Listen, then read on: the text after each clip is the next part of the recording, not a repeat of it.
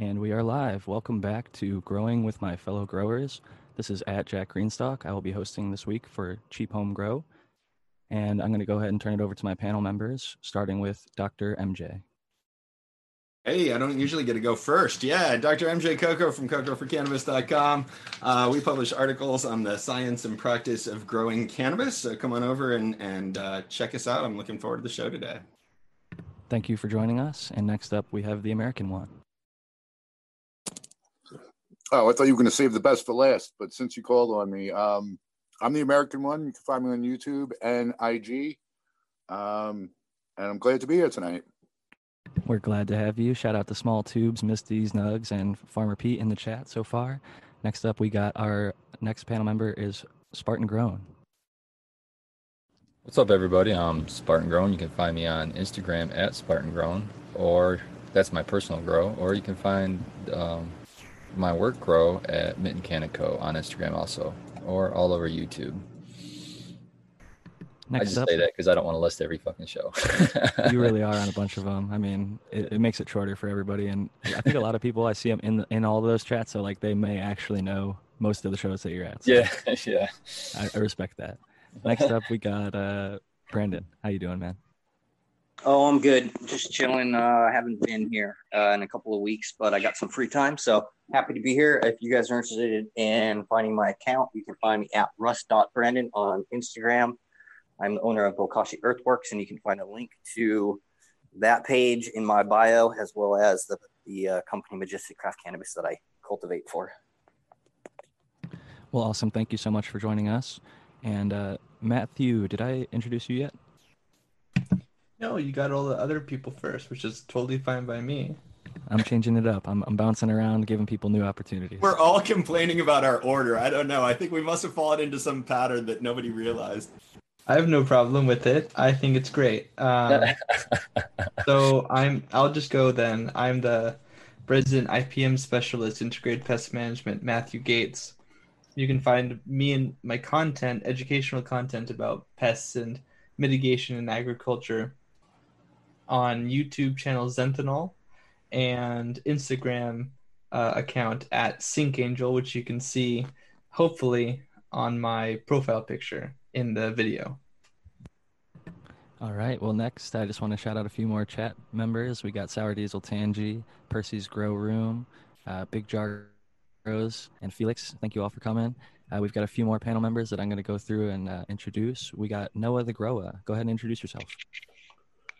How's it going, everybody? Yeah, I'm Noah the Grower with 2 E's from Instagram. I'm happy to be here. Thanks so much for joining us. And I hope we'll get to hear some more from you this week, because some weeks you're extremely quiet. But last, and certainly not least, one I'm very excited, we finally got him through. The Zoom couldn't hold us down this week, everybody. We got Predicative Breeding back on the panel. I'm very excited. Go ahead, Kyle. Introduce yourself. That's because of some issues, but I'm happy to be here. If anyone wants to find my work, you can find me at Predicative Breeding on Instagram and Twitter, or Kyle Breeder on Facebook. Basically, I mainly deal with plants that aren't sensitive to hermaphroditism and make seeds with those. If anyone's looking for seeds, pbreeding.com. Thanks, Jack, for hosting tonight. Appreciate it. I'm always happy to step in, and I think this is going to be more of a regular thing where either myself or one of the panel members host. I think Shane has enjoyed our hosting, and a lot of nights he won't be able to make it. So if anyone wants to find my work, I'm getting a little bit of feedback, but yeah, I think we're going to have a lot of the panel members host, and we'll do a little sort of a round robin panel members hosting each week, and we'll go from there. But I just wanted to send my best wishes to everybody. I know around the United States there's some stuff going on, and we just want to wish everybody safety wherever they're at. As far as it relates to cannabis, there has been some protests in relation to the death of a gentleman who died in police custody.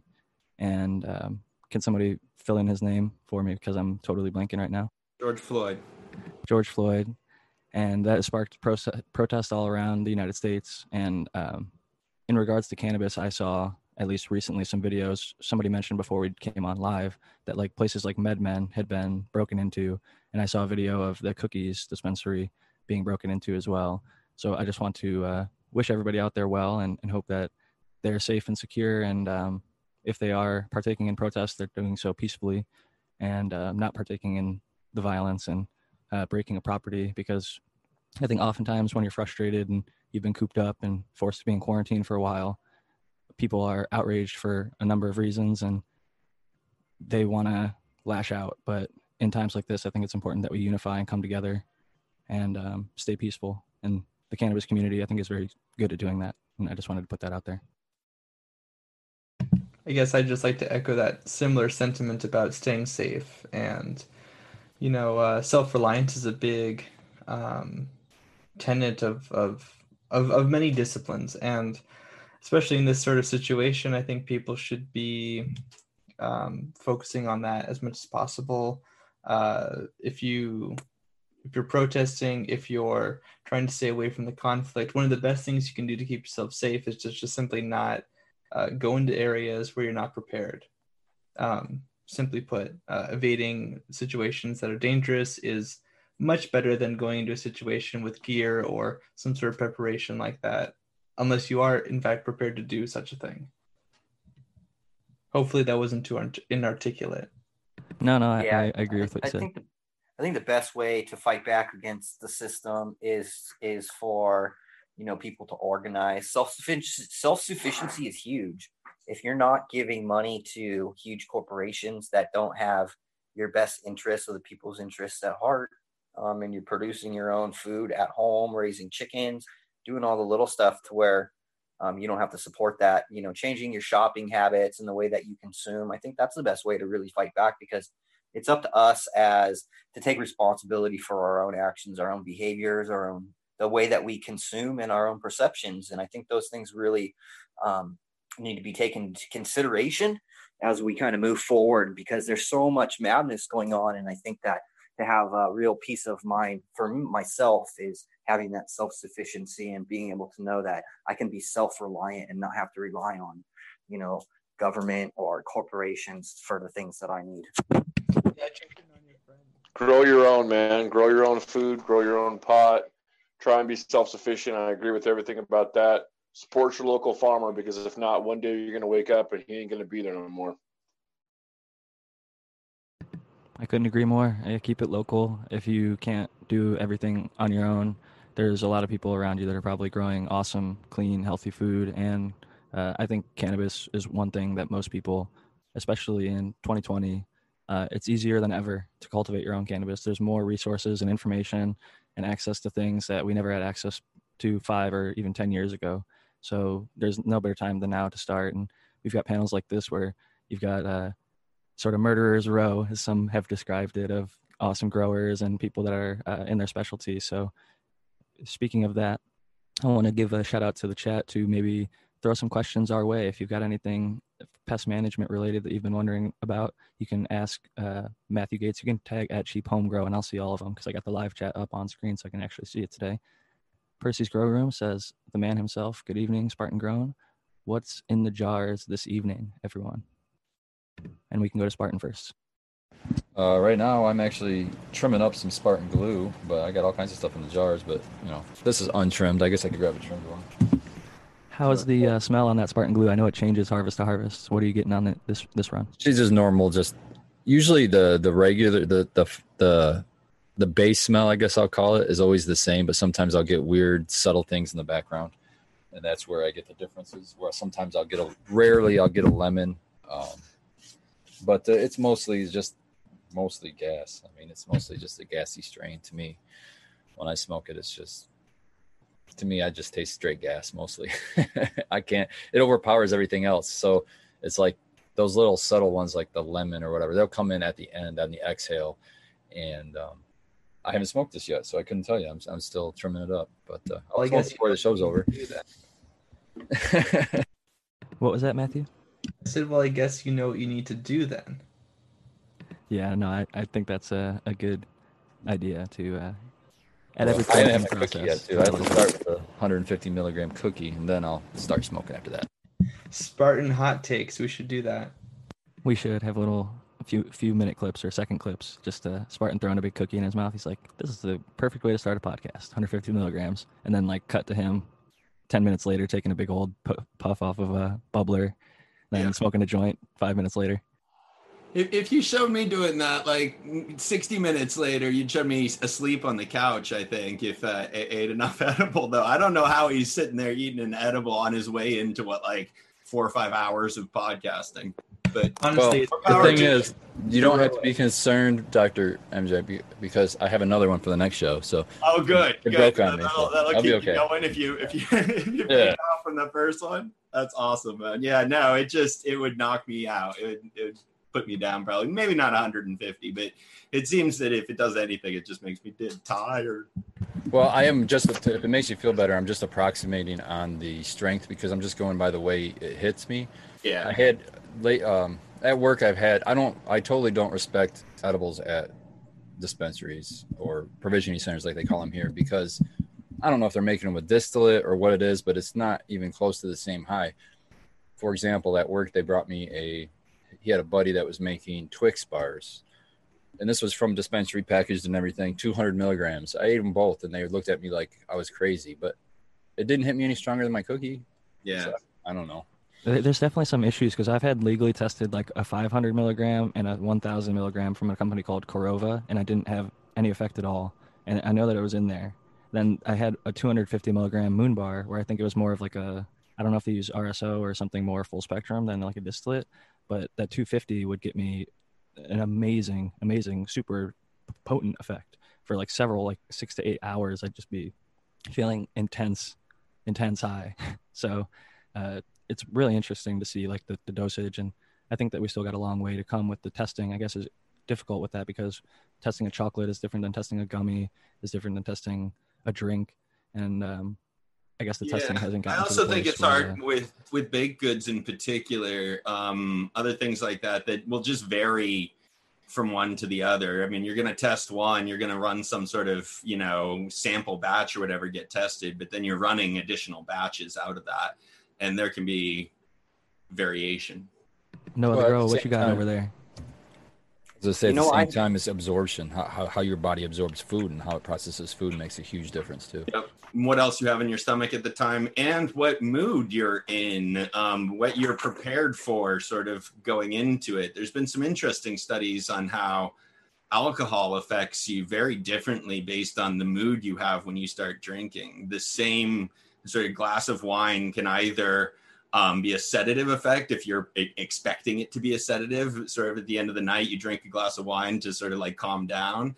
And it can be a big upper if you like drink it on your way out to a party or like as you're going out to do something like that. So your mental expectations for cannabis, I think, will affect the way that it interacts with you as well. I got two quick questions from the chat. Looks like now 3. Oh no, that's just a confirmation. Yeah, I see a few of them too. Yeah, so G asks, I got stink bugs, or at least one. How do I prevent them? And I asked if he knew, or if they knew what they were, and they did not tell me. Or it's red, maybe, I'm not sure. They're not sure. I would just say that, just generally speaking, stink bugs can be sort of innocuous in cannabis. In other crops, they can be way more problematic. At least in my experience, your mileage may vary, and we have an international audience, so it's kind of hard to make vast generalizations about such a sort of all-encompassing group of insects. But if you're anything like me, you're probably getting the brown marmorated stink bug, which is an exotic to USA, and it's very, very, very pestiferous. And honestly, if you only have a few, then I would just manually kill them in a home grow situation and try to keep them from being able to enter into your grow space as much as possible. Sometimes something as simple as like sealing up your doors and windows and that sort of a thing can do a ton of help. A lot of stink bugs go into houses during the changing of temperature through the seasons because they're looking for a nice place to kind of hibernate, or at least exist that's hotter, and houses tend to be that way. The second question is, Marrone biological cells, regalia and venerate, these both trigger an immune response in the plant. Would that play a role in the end flavor? And I would say almost assuredly yes, but I wouldn't be able to tell you how or why.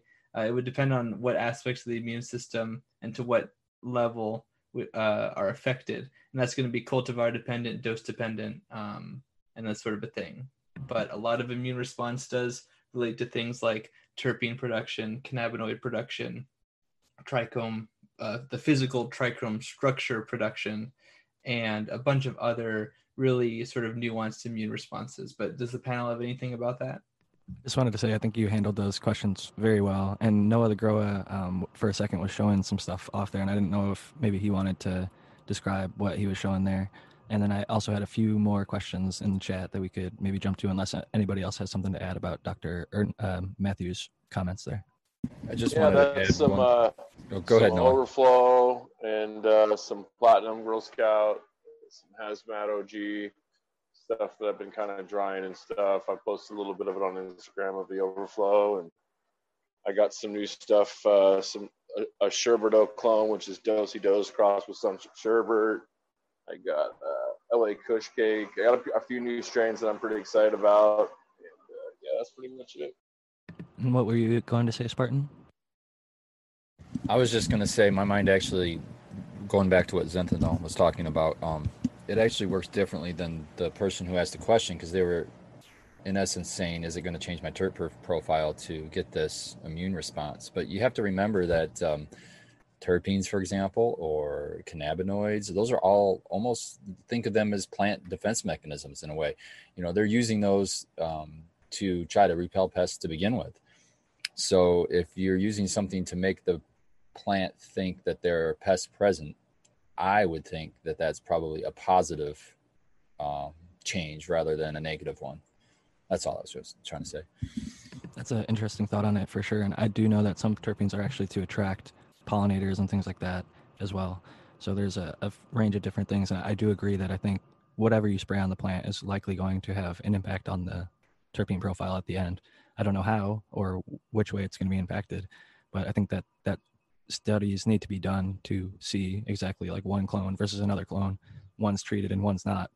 And you look at the final test results, and that's going to be the only way that you'll actually be able to tell, because otherwise we're all just sort of speculating, and that's totally fine. But it's really nice when you get the data. And we also have a question from Black Ops Garden, who is a longtime follower of the show. They tag us in a lot of their posts, and at least I see their garden pretty often on Instagram. So it's looking good over there. Keep it up. But Black Ops asks, taking successful cuts, so many people struggle with it big time. So I think they're asking, does the panel have advice for successfully taking clones? And I think I'll give this one to Brandon first. Yeah, so I just took over 2,000 clones yesterday and today, and I'm still working on it. I've only gotten 4 of my tables cloned out of 10. So this is what I do, and I have amazing results. I get at least 90% of the cuts root. I never really have a problem. The ones that don't, it's usually because they weren't firm inside of the root plug. At the base. So what I do is I fill up a 5-gallon bucket with the RO water that I use at my facility, and then I add the Amazing Doctor enzymes in there. And then what I'll do is I'll just go and prune up all the material that I want off my plant, and I will cut it, and I'll throw everything in the bucket with the enzymes, and I let the clones soak in there while I'm taking all the cuts. And once I have all my cuts prepared and they're all cut, I don't use anything except water. I don't use rooting hormone. I don't use aloe vera. I don't use anything at all.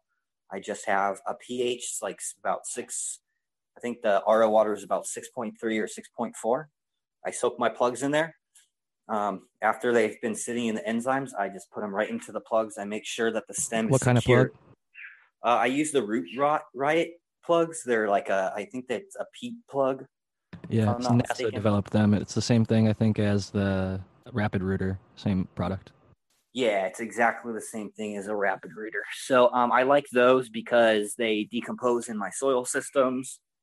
I don't use any rock wool or anything that's, anything in like kind of inorganic as far as that goes. But it's real simple. I mean, I just soak my clones. But here's the thing too. You want to clone off of healthy plants, because if you clone off of plants that are unhealthy or diseased or weak, That's where I think most of the problems come in, because they're already, if you're taking something that's deficient or that's imbalanced as far as its nutrients and maybe the hormones inside of its tissue, it's going to struggle.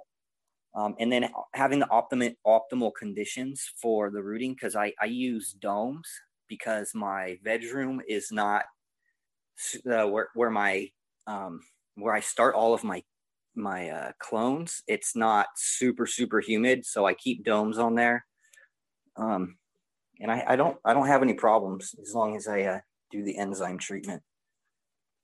That sounds like it's a pretty successful method for you. I just wanted to make a small clarification. Although it's not often fed organically, rock wool is technically organic. It's just spun rock, and rock is an organic material. So it won't decompose in your soil, though. So I do get where you're going with that. And, isn't rock wool made out of fiberglass? What was that? I think I heard Brandon. I didn't hear Matthew. Oh, isn't rock literally inorganic? I'm just being pedantic. Is it? I don't know. Is it a carbon thing? Organic, carbon in rock. Different things in different contexts. This is true. I think it's legal for organic agriculture. I don't think it's considered yes, conventional input or whatever for organic agriculture. But that sort of brings up some of the inconsistencies with the word sort of organic and how it's used in various contexts. Definitely agree with that. Martin, do you have any thoughts on clones? Sorry, lawyer. Tao. Go ahead, Tao. I was just joking. I want Sink Angel to be my lawyer. It's all in the words. I had a couple of things about to the say. technicality. I had a couple of tips specifically just about taking cuttings. About that question was about sort of the taking cuttings part. 3 tips. Older, lower branches are easier to clone than younger growth. To make a diagonal cut through the stalk or through the branch as you're cutting it, and to cut ideally right through a node. There's sort of more hormones in the nodes themselves, and so that helps to get the rooting process started faster. So that's 3 things just about taking the actual cuttings. Yeah, I agree with that. I don't know about the older growth. I like the bottom thing. I think you could go too far, get too woody there. Another thing I like to do is sometimes scrape off a little bit of the bottom membrane. Another thing I also like to do is if I'm able, I like to take more than I need. That way I can cull a few out. Yeah, just in case you're going to have, like, let's say you have a really good strain you want 2 clones. Take 4 with the ideal that you're going to throw 2 away and keep the 2 healthiest ones. I agree you don't need any root hormones. Those rapid ritter things, the root rides, those are all good. You can also use the permaclone things and get like a aeroponic cloner.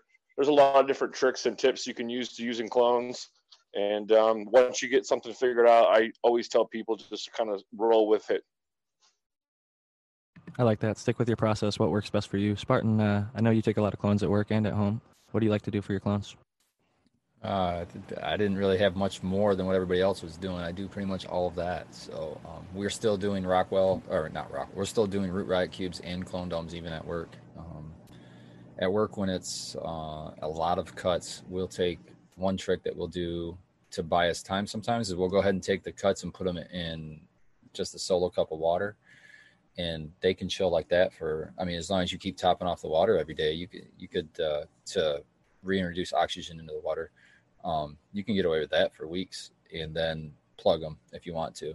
Like for us, if our clone domes are full, we're waiting for them to root, and then we're taking clones behind it. That's what we'll do to give us time instead of buying a whole nother set of clone domes. It's just easier to do it like that. I've actually seen people get roots doing that, just like letting it sit in the cup. In enough time, it'll actually throw roots, even in just a cup of water if the water is refreshed each day. It's going to take more time, but it'll happen. Yeah, just make sure you change that water. That's a good strategy. Whenever you're cutting a lot of cuttings, sort of all in one go, you should have a little cup of water to be placing the cuttings in. That prevents air embolisms, which can prevent the roots from being able to run. So you don't want air to be able to get in or have access to. Air is really the enemy in a lot of these things with gardening. I was just going to say that. I got a tip from somebody to let them soak overnight. So I would take the cut at night, throw them in a cup, and just let them sit overnight, and then I'd plug it the next day. And that was in my most current home grow, like the first time I had successful rooted cuttings using the rapid rooters, because I've actually always used the aeroponic style cloning, and that's what I've gone back to now. It works for me on small scale. I know that there's some problems with it, and it has some susceptibilities to like pathogens and things. If there's a pathogen on one, it can share it across all the root zones of everything in that cloner, et cetera, et cetera. If power goes out, you're kind of in bad luck if you don't get there soon enough, or if the water is too low. And there's a number of issues with them, but like Noah said earlier, go with what works for you, and that's what works for me. So I would also say that I've taken cuts off the very tip top of the plant, literally like when I topped it, and I've also taken the lowest, most woody part of the plant and successfully rooted both, and they've both grown out to be wonderful plants. So I think both can definitely work, and I think they have maybe different rooting times or different benefits, like being more woody or being more vigorous and things like that. So there's definitely a good side to each option, I think, and cloning is definitely a fun topic to talk about. I've found that, because I've taken them from lowers, uppers, our mother plants, we usually will, sometimes our cloning kills them because we're just taking all the cuts we need, and then we'll reset it with we take an extra clone for another mother plant. But so I've taken them from all over the plant, and honestly, the best, fastest rooting clones are always the apical meristems, in my opinion, and from what I've seen in my experience. So the top of the plant. You can take them from the bottoms for sure, and their root, they just root slower. And I don't know, they're not the less vigorous. I think the best vigorous cuts always come from the top, at least 9 out of 10 times, in my experience. Yeah, I think a lot of factors go into it, but I think that sounds like a pretty accurate thing. And to move on from the cloning topic a little bit and to bring Kyle into the mix, we have a question from Cade Armstrong, a very dedicated listener to many of the different panels that I've seen and been on and been a part of. She asks, I know a lot of people have mixed feelings about breeding, but what's your thoughts on people using reversed females versus using a male? So I wanted to toss that to our breeding member of the panel. So Kyle, what do you think? For me, it's I'd say it's just you can get a lot more material in a short amount of time. Obviously, with males, you have to calves now. So what people are doing is growing out a bunch of males, taking samples, setting them in, seeing which cultivar has the best number, and you're sort of coordinating. Yeah, you're sort of chopping in and out. Can you maybe move to somewhere that you might have a little bit better connection? I don't know if you're on your phone or not. Is that better? Yeah, actually a lot better. All right.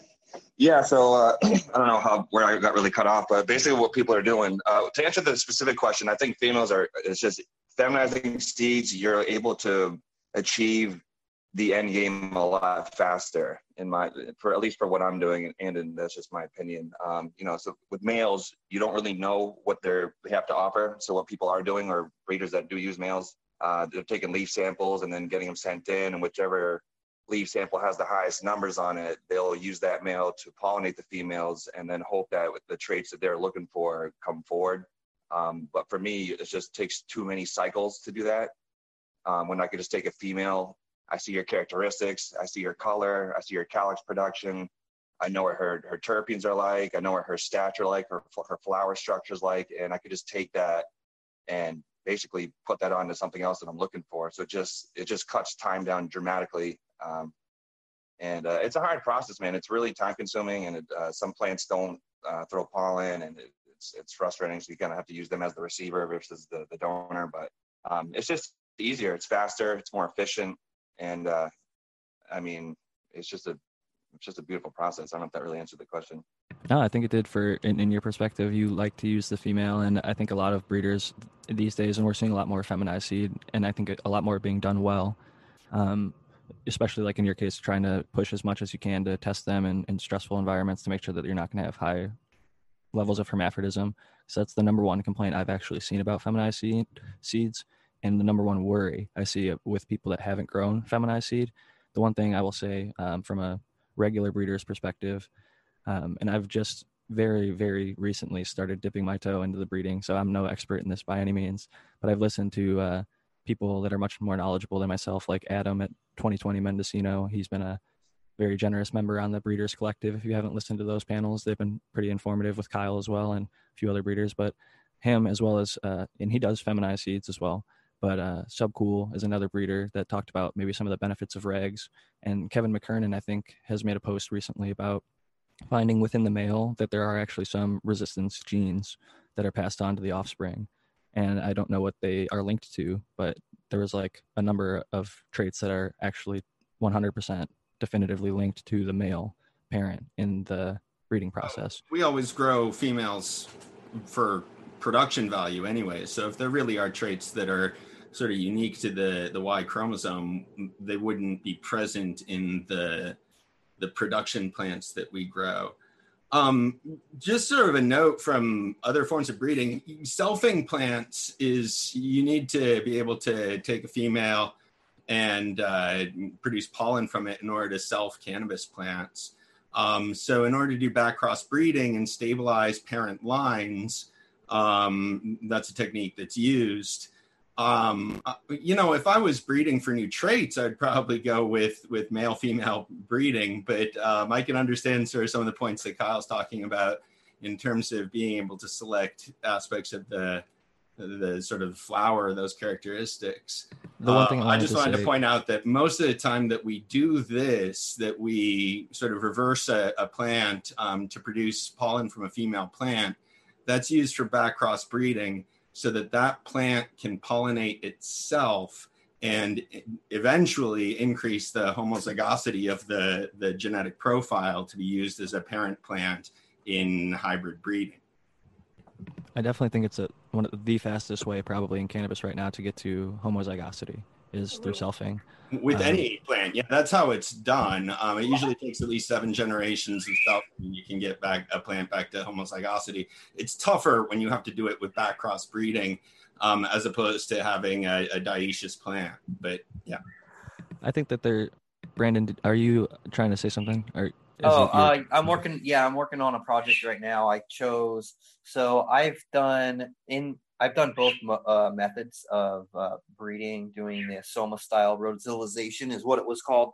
That's the way that I learned, because we never kept male plants, right? We always cloned from elite stock. So if we ever had a late stage Hermy, I would oftentimes collect those until I had enough of them in a little container, and then I'd bust them open, grab a little Q-tip, and then cross what I wanted to get. And just like the two panel members said, when you do a selfing, you get more of the characteristics that you were originally looking for, or that I was originally looking for. And then using a male is much more work. The Russian landrace Gorilla Glue project, I've had to do, I've already crossed it 3 times. So I did the Russian into the glue, then I took a male, did it again, and I crossed that into a male from the 2nd generation, cross it into the Gorilla Glue again. And I'm starting to get more of the glue traits, hopefully with a different cannabinoid profile. But I'm also doing like my Limarilla project with the Gorilla Glue Black Lime Reserve. That was an S1 basically. So it had 2 female mothers. So they pollinated each other and they pollinated the self, and I had to go through the different phenos and pick out which was glue self, which was black lime self, and then which was the combination of both. And then I had to do selection on that to further, but I'm going to be using a male that I selected from the Lime 1 Grape Soda Skunk, which is someone has some of the genetics of the parents of the Black Lime Reserve in it. And I'm going to outcross the Limarilla so I can pick a breeding male to then back cross into it. And the reason I'm doing that is just simply so I can have regular seeds for that variety. This will allow me to open up the genetic diversity, so I can kind of play around with all the different terpene profiles that I've seen expressed. And I just want to kind of open that up and then see, and then do further selections, because this is like the variety that I want to continue running for until I get bored with it, which probably won't happen. But there are different profiles that I get out of it. So I want to be able to take it in those different directions. So I can say, this is the one direction, this is the second direction, this is the third direction that I wanted to showcase for this particular line. So, do you have any plans of like releasing the seed, or are you just doing it for yourself? And do you prefer the feminized style still, or do you have any plans of using regular? Because I know you were talking about the grape soda skunk where there's some regs, or males, I should say. Yeah, it's gonna be. I have my home grow set up now, and I have my 6 plants. I have a Gorilla Glue 4. I have the Silverback, which is Gorilla Glue 4 back across. I have the Limarilla 31, the Death Breath cut, and I have a TK G13. And then I have the Lime 1 male. So I'm gonna pollinate all of those. It sounds like you're gonna have a lot of fun to search through. One of my favorite things about regular seeds is that if you really like a line, Kyle was talking a little earlier, you might not know what the male is gonna pass, but like oftentimes I'll grow out regular seeds and then keep a stash of them, like, and not pop them. And then Brandon, I think we're getting some feedback from you. But if you don't pop, like say 5 or 10 seeds, then out of the 5 or 10 that you pop, you find a few females that you really like the characteristics of them. And you're like, well, this cross, whatever it is, call it a strawberry banana or something. Say you really like that strawberry banana, and then you pop it and you get a strawberry banana male, even though you don't know 100% that male is going to pass the similar characteristic of the female that you might have found. You have at least some possibility that it's sharing that same genetic code as something that you like the female version of. So if you pollinate it, oftentimes they do work well together, and you can run the offspring and see if you like it. And if you don't, you can get rid of them. You know, if it doesn't benefit or if it doesn't get better than the generation past, a lot of breeders say then you should throw it out. Some people try and work it and make it better or select for certain things. But I think that it's a lot of fun to breed your own, and there's definitely something cool about regular seed, because certain people in the chat are even talking about not being able to get access to STS or colloidal silver or ways to reverse their plant, like through a chemical fashion. For them, I would recommend what Brandon was talking about earlier, that rhodolization. Soma seeds made kind of popular. You run your plant way past harvest, and a lot of plants will throw pollen sacs. And if they didn't, he would actually take a lighter into the grow room and he'd light the lighter like a few centimeters away or inches away from the plant and stress it out. And then a few days later, that plant would oftentimes throw pollen sacs and herm. And he'd take just that little bit of pollen and use it to make seeds with. I actually have an old, like 1969 recipe on how to make your female plants make male flowers by altering the light cycles. I'll see if I can find it. I'll put it in chat. Yeah, so a lot of the people that criticize feminized seed would talk about why they didn't like it, because oftentimes they hermaphrodite. And in the early 90s, a lot of the Dutch seed banks, that's how they got their female cannabis seeds, was they would basically go in the middle of the night cycle and interrupt the light cycle. And oftentimes cannabis plants will hermaphrodite if you interrupt the dark cycle, because it's that's a very sensitive time for that plant. And if you interrupt it, it often can create hormonal issues that lead to hermaphrodite. And if you breed with hermaphrodites, then you're going to get hermaphrodites in the offspring. Some plants don't hermy when you interrupt the light cycle. Some plants are actually resistant to that, but they weren't breeding with those plants. Certain people that are using STS have done testing to see, like, if the dark cycle gets interrupted and these plants don't herm, and I reverse those plants, then those are maybe more likely to have stable offspring. And stable, by stable, I mean not having hermy tendencies if there's any sort of light cycle issue or stress or whatever it is. Yeah, that's a good point. You want your females to be hard to produce pollen, right? If it's really easy to produce pollen from a female, then that's in the genetics of that strain or of that particular individual, and it will always be likely to hermaphrodite. I mean, normally we don't want females to produce pollen. So on those rare occasions for breeding purposes, when you do, you kind of want it to be difficult. You don't want to just do it by interrupting the light cycle a few nights in a row, like you're talking about, Jack. Yeah, I agree with that.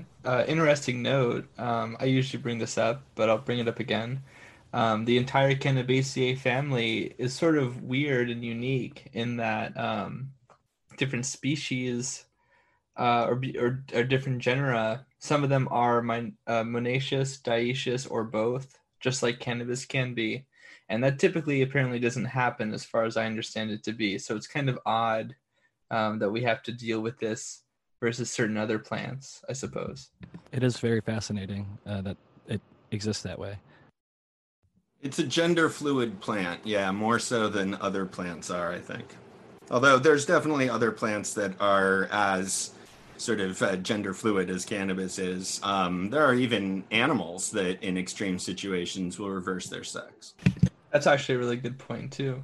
Like seahorses, I think, do that, and certain fish, lots of animals do that. Yeah, there's some like salamanders that do it. But Oregon CBD, who's been producing feminized hemp seed, has a 1 in 4,000 ratio of their feminized seed turning male, and they say 100% female genotype, because those males, even though they present themselves physically as 100% male, they have balls, that pollen is all XX pollen. It only produces feminized seed, and they're actually an XX genotype. If you test it genomically, those quote males are actually female. Found one. Oh man, I forget what that's called. Do you remember what that's called, Dr. MJ? No, I'm just thinking about that, but that is a situation that I'm sort of familiar with. But no, the word's escaping me. Maybe I'll be able to find it. You found one in which line, Brandon? The Limarilla. I always call them soma males. I've only had it happen twice. It's a really rare occasion, but all the rest of the seeds will all be female, and then the thing will just produce nothing but male pollen sacs, even though it came from a rototilled line. Yeah, it's definitely an interesting occurrence, and that's why if you look at Oregon CBD, who's doing acres and acres of hemp, they have like a 99.97 or something feminized. So they can't say 100% quite yet because they haven't been able to weed out those few percent that are females that have male pollen sacs all over them. And it's weird to even call it a hermaphrodite because they don't produce any pistil or stigma at all. It's 100% pollen sacs. They wouldn't even they'd pollinate the hemp around it, but it only produces, I believe it's stamen is the male pollen sac name. You know, it kind of reminds me, although it's not necessarily the same thing at all, how sometimes different cucurbits, so like your squashes and like zucchini and pumpkin and that kind of thing, they can kind of interbreed, and the fruit will change. You know, like usually you have to wait until like the seed, is planted and you grow it out, and then you find out the fruit's kind of a different phenotype. Or at least what that change will be, because it won't be identical, right? But even the fruit kind of changes, and I think that's kind of neat. Again, I forget what that process is too, but kind of along the same lines, and I don't have an answer, but I'm very interested in the answer. Abolish Farms, shout out to my buddy Abolish Farms in chat. He was asking, he said, is there a difference between the natural herm pollen, when you take it too long, you just let it go and let it go and go until it herms? Is there a difference between that pollen and a stress-induced herm pollen? That is a stress-induced herm, in my opinion. Yeah. Well, the difference there is what you're starting with. What would cause those different plants to produce pollen? But they're going to produce pollen that's consistent with the genetics that are present in that plant. Nothing about sort of how you're doing this is going to affect the genetics of the pollen. So the pollen is always the same. It's just a different way like to get to that point. What I've noticed, get to the pollen. What I've noticed is that if you collect pollen from plants that have been perfectly healthy, and that have just gone way past their date to produce those hermaphrodite flowers, I typically see stability, much more stability, and then you might see some like late stage herms, which herms that are produced so late in the flowering that they're not an issue. And then I've seen that herms produced by stress, like early in flowering, it seems that the seeds from that stalk will also produce herms earlier if stressed. I've noticed that exact same phenomenon, and I think that certain people that do not do something like I think Spartan and others do the perpetual harvest, if you do like a monocrop where you're chopping it all down at one time, that late stage hermy might not be an issue for you. But if you've got ones in week 3 and week 6 and other weeks that are earlier that haven't been chopped yet, it is a big issue. So certain people have to, I like when breeders actually admit like, oh, late in flower, this one will throw nanners, but it won't early. And I like that they actually put stuff like that out there, because certain people are okay with that, but other people, that could ruin their whole entire setup. I suppose that there might be epigenetic effects, maybe like if we were if such a thing were to happen like out in nature without human interaction, maybe the various stressors would have, like, I know temperature increase can like cause methylation sometimes, or something like that. Anyways, maybe Dr. MJ would be more articulate on that. I'm not really sure. Maybe I'm not. Yeah, maybe I I'm don't know just what you're not going for correct. there. I had another point that I wanted to sort of raise for this, which is hermaphrodism is the ancestral condition. The monoecious and dioecious flowering in plants is evolved from hermaphroditic ancestors. So we may be thinking about this in sort of a little bit different way. The having separate male and female plants is an adaptation that plants essentially can revert away from. Is what's going on here, but it's more. You're saying that because of the basal status, it's the aberrant one of the two, right? Well, and they can breed back to each other, which is important. Even if you get the one that's completely monoecious versus one that's completely dioecious, no matter how stable you get either one of them to be, they'll be able to breed into each other. So it's like still in the same species. Yeah.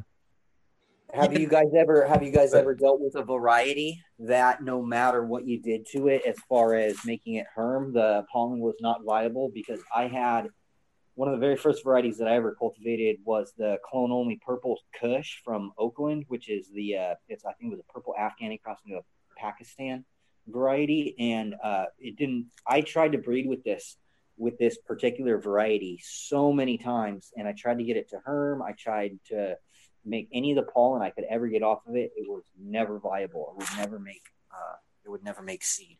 It's called a sterile female, and Breeder Steve is looking for it. If you link up with Breeder Steve and you still have a cut of that, he'd probably be highly interested, because he's been talking about this for years. He had a similar situation, and it's fascinating.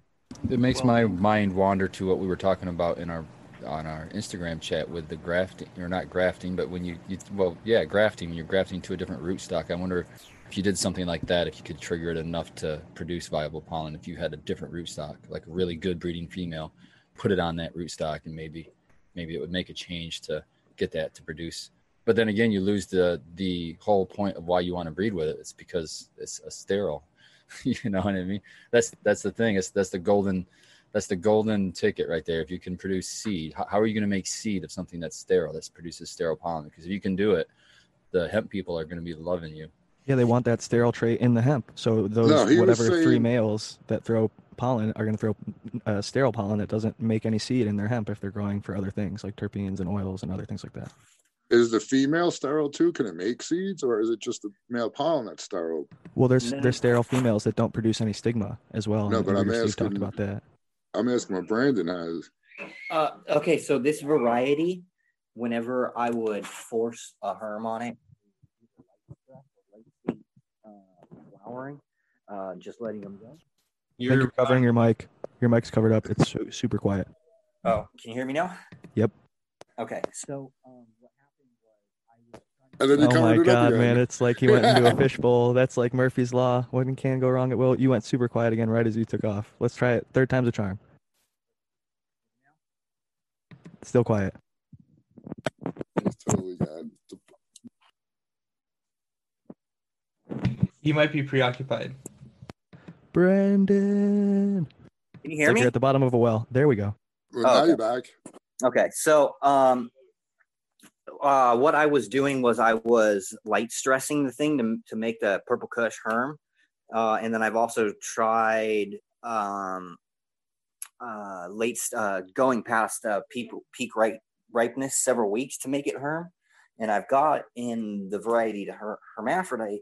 It's just that pollen, it doesn't matter what it touches, it will not be viable. So it's impossible to make seeds with it. Will the purple Kush itself get pollinated and make seeds? Yes, cross it with a male. Oh, okay. So here's the thing, right? I actually just popped a bunch of 20-year-old seeds from my friend who was doing a bunch of breeding when I first started, and he used that purple Kush. So I have like purple Kush crossed with Johnny Blaze, which is F2 Blueberry Neville's Haze. I have the Purple Kush crossed with MK Ultra. I have. Let's keep the focus on the sterile. Oh yeah. So it's good. You can use it to breed with if you hit it with a male, but it itself cannot be used for like selfing. It can't be reversed. It just won't work. So if they could figure out what is in that genetically that makes that pollen non-viable, that I think would be remarkable to somehow cross that. Because you said it receives pollen, so maybe you hit it with a male hemp cultivar. You take those seeds and then you look for something in there to feminize that's below the hemp range that can only throw non-viable pollen. And then you fix that whole Oregon CBD issue of like the 99.7 or whatever, that 0.7 that becomes a male. Even though it's a male, it'll only throw non-viable pollen. Yeah, you know what? It's interesting because even if you did find that male, what are you going to do with it, right? Because now you have this male, you finally found it, but you can't do anything with it. The male's pollen is probably viable. So I think that it has to be understood on the genetic female code. would be viable too. I just wonder if it's very, very difficult to get it to produce viable pollen. Either that or there's some mutation that's rendering it sterile, and that's not particularly uncommon to have mutations render plants sterile. I just think it's in this case it's a desirable trait. I don't think that it is uncommon. Yeah, if you could isolate it into other strains, I agree with that. And I think that it's something certain people are looking for, like big scale hemp farmers, and like Breeder Steve has acres or actually hectares in Colombia that he's cultivating cannabis for oil production for export because they can legally do that. And so he's looking for these sort of unicorns that would allow them to do field planting with no issue with a feminized crop. Yeah, this just reminds me of the Terminator gene. I mean, those efforts in plant breeding to make seeds become sterile have really sort of rankled a lot of people in various industries and led to a lot of protests and other things like that. So there are potentially other concerns with that, but I definitely see the benefit to having plants that won't produce viable pollen. His goal is to make people be able to buy like corn cobs of cannabis buds for like less than $1. I think he said 10 cents. So like he's actually come from a good place, and I don't think he would twist it that way, but I think there are people out there, like you said, that would. The only thing that prevents cannabis from being at that price point really is the legal regime. I mean, if cannabis was grown as a field crop, we would assume that, and it was under any kind of normal regulation regime, we would assume that its price would be fairly similar to other agricultural product prices, which are just marginally above the price of production. The price of production of cannabis when it's grown at field level scale could be really low, comparable to other crops. So really the only thing that's keeping that price point above that point where it would be, what did you say? How much for the corn cob pipe or whatever? I think he said like 10 cents. I said $1 initially, but I think he said 10 cents for like a corn cob size. And I think you're right, it is just regulation. And you get ears of corn for about that much, and corn actually produces less per area of land than cannabis can produce. The cost would be a little bit higher, especially at first for cannabis, but with mechanization, it would come down too. So it's really just a question of legal regime. There's nothing inherent in cannabis. I mean, we're dealing with field crop level cannabis there, but that would make it so much more expensive than other crops. How do they harvest some of the other resinous crops, like some of them are herbs, like culinary herbs, or they have resin? They have some of that has to be hand harvested, and that's why it's actually some herbs are more expensive. One of the big factors that goes into the expense of some things is how much human labor has to go involved in harvesting and processing it. Increasingly, unfortunately, the world is using displaced flows of migrants from really sort of war-torn or economically depressed places to do that agricultural labor. So agricultural labor is not as big of a concern, even in some markets that it used to be a much bigger concern. But yeah, there's a lot more labor involved. Yeah, because I can imagine trying to mechanize, using machines to harvest quality cannabis, which is wreck the resin. I don't know how you could do it. But you don't. I'm not talking about for quality cannabis. I'm talking about for sort of field style cannabis. It's decent enough quality for mass consumption. But it's not the quality that we're probably enjoying ourselves right now. But he was talking the untrimmed price point difference would be. Just imagine pre-rolls. Yeah, they would come in packs. Or imagine extracts, and imagine hash, and imagine all of those other kinds of products. But yeah, we're not talking about sort of top shelf flower.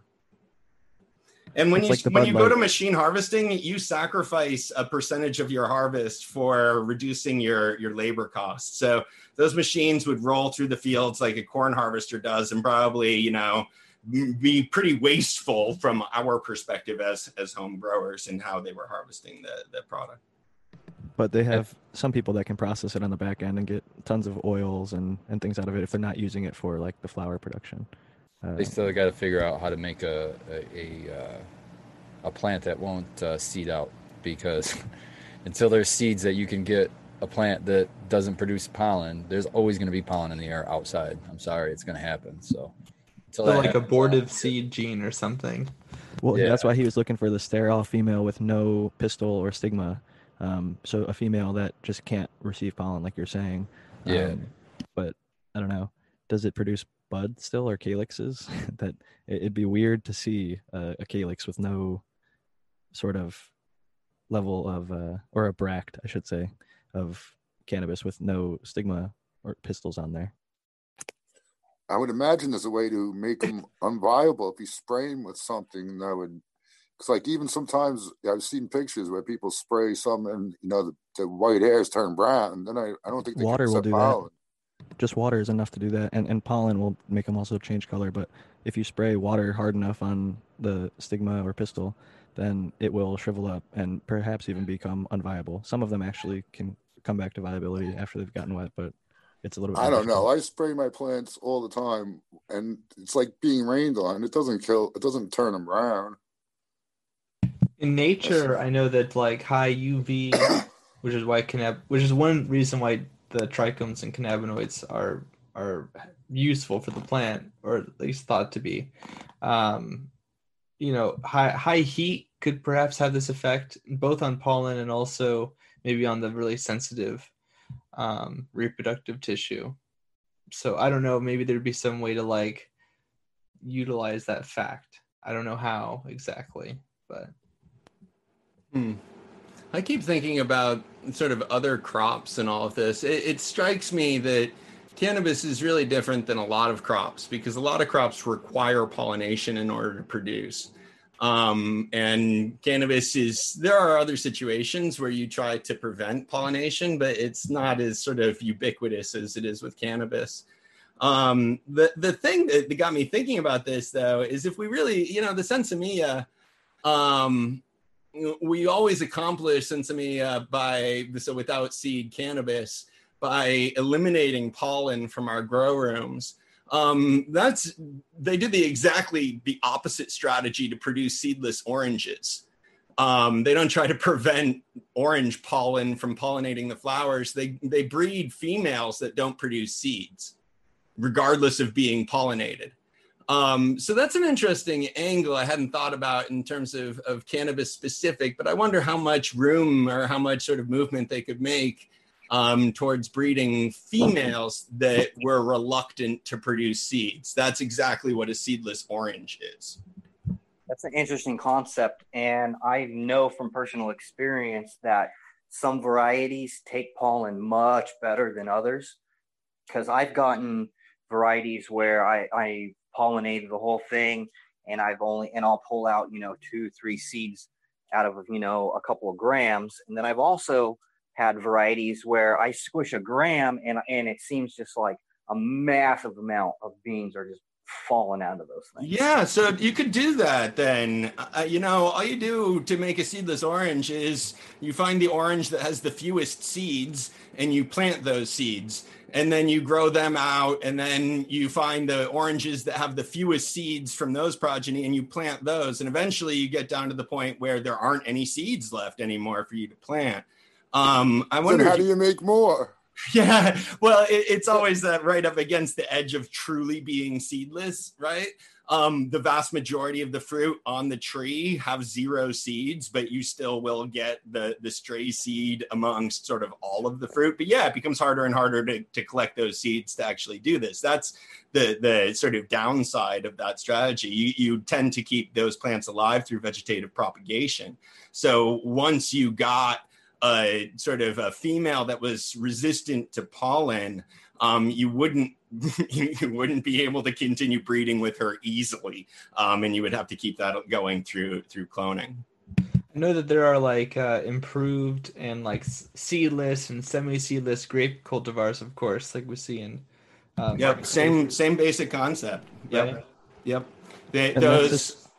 Those are females that are resistant to pollen. It's not what we're doing, which now that I'm thinking about it, seems much more onerous from a management perspective, which is trying to prevent pollen in what's really a promiscuous crop, cannabis, to be able to prevent any stray pollen from getting on your crops. It requires us growing in like sealed tents, right? So the strategy to bring that outdoors, I think, really would be to be able to breed this into females. Well, Shredder0911 says Breeder Steve referenced seedless watermelons as an example of stereotype that he did not want, since they make preemie seeds, or like the little white seeds versus the black seed. Yeah, he didn't want cannabis to be even able to make like a small or minor amount. That's why he was looking for that stigma or pistil. Agree. So the seedless watermelons aren't really there yet. They're producing sort of those proto seeds, but the seedless oranges produce nothing. There are no seeds in them, and the seedless grapes similarly. Interestingly enough, seedless grapes have less of the healthy stuff as far as like the nutrition value. Just a fun fact. Just want to say, I do like oranges, and I don't know how many I buy, but I bought seedless oranges that had seeds in them. They were those Plant them. They were those shitty white ones. They weren't even fucking mature. They were like really like immature, shitty ones. Yeah, you might end up with some of that if you get, and you would. If you had a female that was resistant to pollination, you would get the occasional stray seed. You would get the occasional proto seed. I still think that would be a acceptable sort of endpoint if it meant that you didn't have to isolate males. Felix says, if I pollinate a plant, will the plants next to it get jealous? And my answer is yes, but no definitive science on that. There's always that I'm gonna go to the old man, old wisdom, and there's always that old trick to take a male and put it in your Sensimelia garden for the first couple of weeks. It's so stupid. And supposedly with a male in the room, it perks up the females and produces more pollen, or not pollen, more resin. It riles them up. It gets their hormones going. Yeah, I've heard this many times. I've never been brave enough to try that, but I've always heard it. I've done it unintentionally because I flipped regs and I had 5 females and 1 male, and it was actually one of the better runs I ever had. So maybe there is something to it. There you go, science. That's some bro science. I don't think it is science yet, but it could be. Almost science. If you read the book Secret Life of Plants, there's a lot of crazy shit that's actual science that plants know about people and their gardeners, and people that even like mistreat plants or like say mean shit to plants. Like they can detect certain things like that. And yeah, this is why I don't smoke in front of my plants. Right? I don't want them to figure out what's going on here and refuse to cooperate with the plan. Oh, I take the opposite angle. I go in there in the flower room and I blow the smoke and I'm like, thank you. This is my medicine. You guys are going to be this. You guys are going to heal me. Little does Spartan know it's incredibly. I'm like, wait a second. What's going on here? Hold on. What are you doing? That smells like our friend. Exactly. They know what's up. I don't lie to them, man. You got to be honest with your plants. In Spartan's case, it's actually like a cousin or like a clone of itself in many cases. So it's like, oh shit, there's a piece of me that got harvested a few weeks ago. Yeah. Exactly. Yeah. They know they're going to keep going. See, that's the thing. The whole circle, they get to see it all and just live on in perpetuation. You're welcome, plants. You're a true steward of the plant, Spartan. You're welcome. I talk to my plants. I'm not going to lie. I tell them nice things. Hey, I'm removing these leaves because it's going to help the airflow through you. And here, I'm going to give you a little bit of water. And tell them they're beautiful and shake them a little bit and say, it's not windy enough in here, so I'm simulating a little windstorm for you ladies, and you look so nice today. I have found that plants are the best listeners.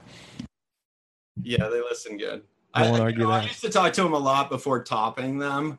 And then I realized that I was just becoming a little bit too melodramatic with it, and I should just probably top them. They know it's good for them. Yeah. I talk to my plants, especially when I bump into them. I'm like, oh, sorry about that. Yep. Or when you're bending them down and stuff. Yeah. I mean, I talk to myself too, though, so I'm not sure if that's related to this or. So I'm putting myself out there, man. I go at work and I'll go.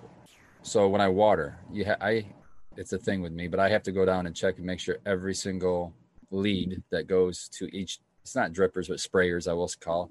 There's 2 per pot, but I have to physically see each one spraying water to be okay. So as I water, I walk down the whole table and make sure that's going on. As I go down, I high five the leaves. They get a high five all the way down. So it's just something I do. Yeah. And, I think that having a relationship with your plants is only a positive thing. Assuming that the relationship doesn't get in the way of doing those necessary plant management practices that you have to do. And I'll tell you, I do see this. I mean, I see growers that have a hard time training their plants because they love them too much. Or harvesting their plants because they love them too much. As long as you can sort of avoid that, I think loving your plants and talking to them and high-fiving them or petting them is perfectly appropriate. I think I'm with Spartan on the fact that it's like, if you think it works, it works. It's the placebo effect on top of what they cover in The Secret Life of Plants, is that plants often can, according to the book, this is not my science, but if you want to look into The Secret Life of Plants, they can detect the emotion of the gardener, even to the point of when the gardener leaves the garden to a certain range, the plants have an ability to detect, like when you're having a good reaction, they like hook it up to a lie detector and they can see on the plant without even being attached to the human that the human like had a experience. Yeah, So, the guy was in a different state. The guy was in a different state and had a traumatic experience, and the plant sensed it in the laboratory where they were left with the sensors on it. So I think if that's the case, then my thought is I'm always close enough to my plants that they'll probably be in the detectable range. So I just try to be like an upbeat, happy, positive person all the time. So that way my plants sort of get that vibe. I'm the one who deals with them 97.5% of the time. Occasionally Lady Greenstock helps me out, and occasionally we go on vacation and I have one plant sitter that'll help me out. But when you're that sole person, I really do think that there's like some caregivership that the plant understands. Like when I go on vacation, even if the person takes perfect care of everything, even if the environment stays exactly perfect, I come back and everything just looks a little bit sadder. Then as soon as I'm taking care of it exactly the same way that they were, everything comes right back to health. And you can call it anecdotal or whatever, but I think I know my garden. Is it always the same plant sitter that you use? What's that? It's always the same plant sitter?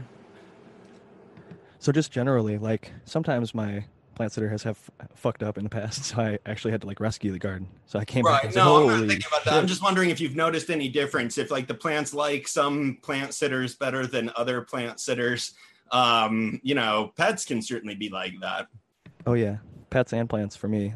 I had 2 or 3 different plant sitters, and I've stuck to just the one now who did the best. And I don't know if that's because the plants liked them the best or if they actually follow directions the best. So it could be a combination of both. Yeah, I agree. Whenever I'm gone, when I come back, my plants look like they're a little sad, and usually after a couple of days of me taking care of them, they look a little bit better. I also think that there's something to the fact that different growers just don't, that there's like a routine you have when you go in your grow room if you've done it for a long time, like I have, and your plants kind of get to know it. I don't know that, but I think that. And I also think that like if you don't do certain things in certain orders and they're used to it, they can kind of just, I don't know. I have a couple weird theories about that myself too. So. Oh yeah. Even when I get my plants up to like 5 times daily irrigation or fertigation, if they miss one of those, I can see a reaction. Like if one of them is an hour late or something because I haven't filled up the tank and I had to turn it off, you notice that. And it's not because they're too dry. I'm fertigating 5 times a day. They were just expecting something. They got kind of prepared for it and it didn't happen and they notice it. they're amazing, honestly, like what they're able to detect that we maybe aren't even aware of. And that's a perfect example. And that's why I think it's such a fun process, because if you talk to any honest, humble gardener and you ask them about their last harvest, they'll say, even if it's like the dankest shit ever, and you're really blown away by it, and you're like, damn, that's really good shit. To them, it's probably like a 9 out of 10, because they know there's that something they could have done to improve it just a little bit. There's always something, even if it goes like really, really, really well, there's always one little thing. You're like, hey, next time I'm going to do this or that. And I think if you don't have that mentality, at least, then maybe your quality will suffer. But I think people that are like that are always looking to improve and are constantly generally getting better and taking on new information and advice to improve their quality. I would definitely say that that's a very common, like, creator, developer, anyone who makes anything basically understands it in the process. You know, you're at the very end of the deadline, you're almost never left with the ideal thing that you were going for. Something about the situation doesn't allow for it, especially if you have a time crunch, right? So I definitely agree with that.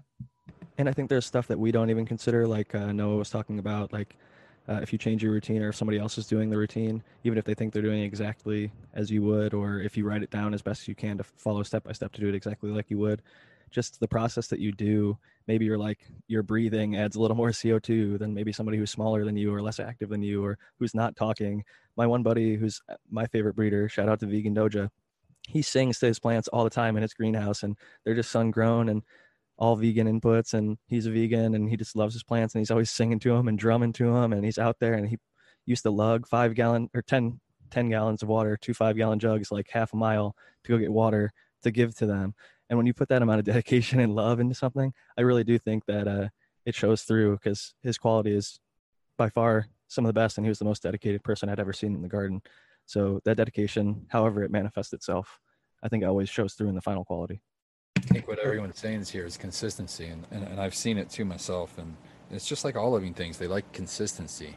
You know, people have problem with dogs or training a dog. Just get consistency. Give them the same kids. Consistency. You know, it's just like if you, plants the same way. If you give them whatever it is that you're doing, no one can be you better than you. So there's no way you can duplicate that as far as how you do your things in the garden. But I mean, you can tell them the best you can, but they're never going to do everything the exact same time that you do, the exact same way that you do. It's going to be a little bit different, and that's why I think where you're seeing those inconsistencies. And then there's the fifth element or whatever, and that's our psyche.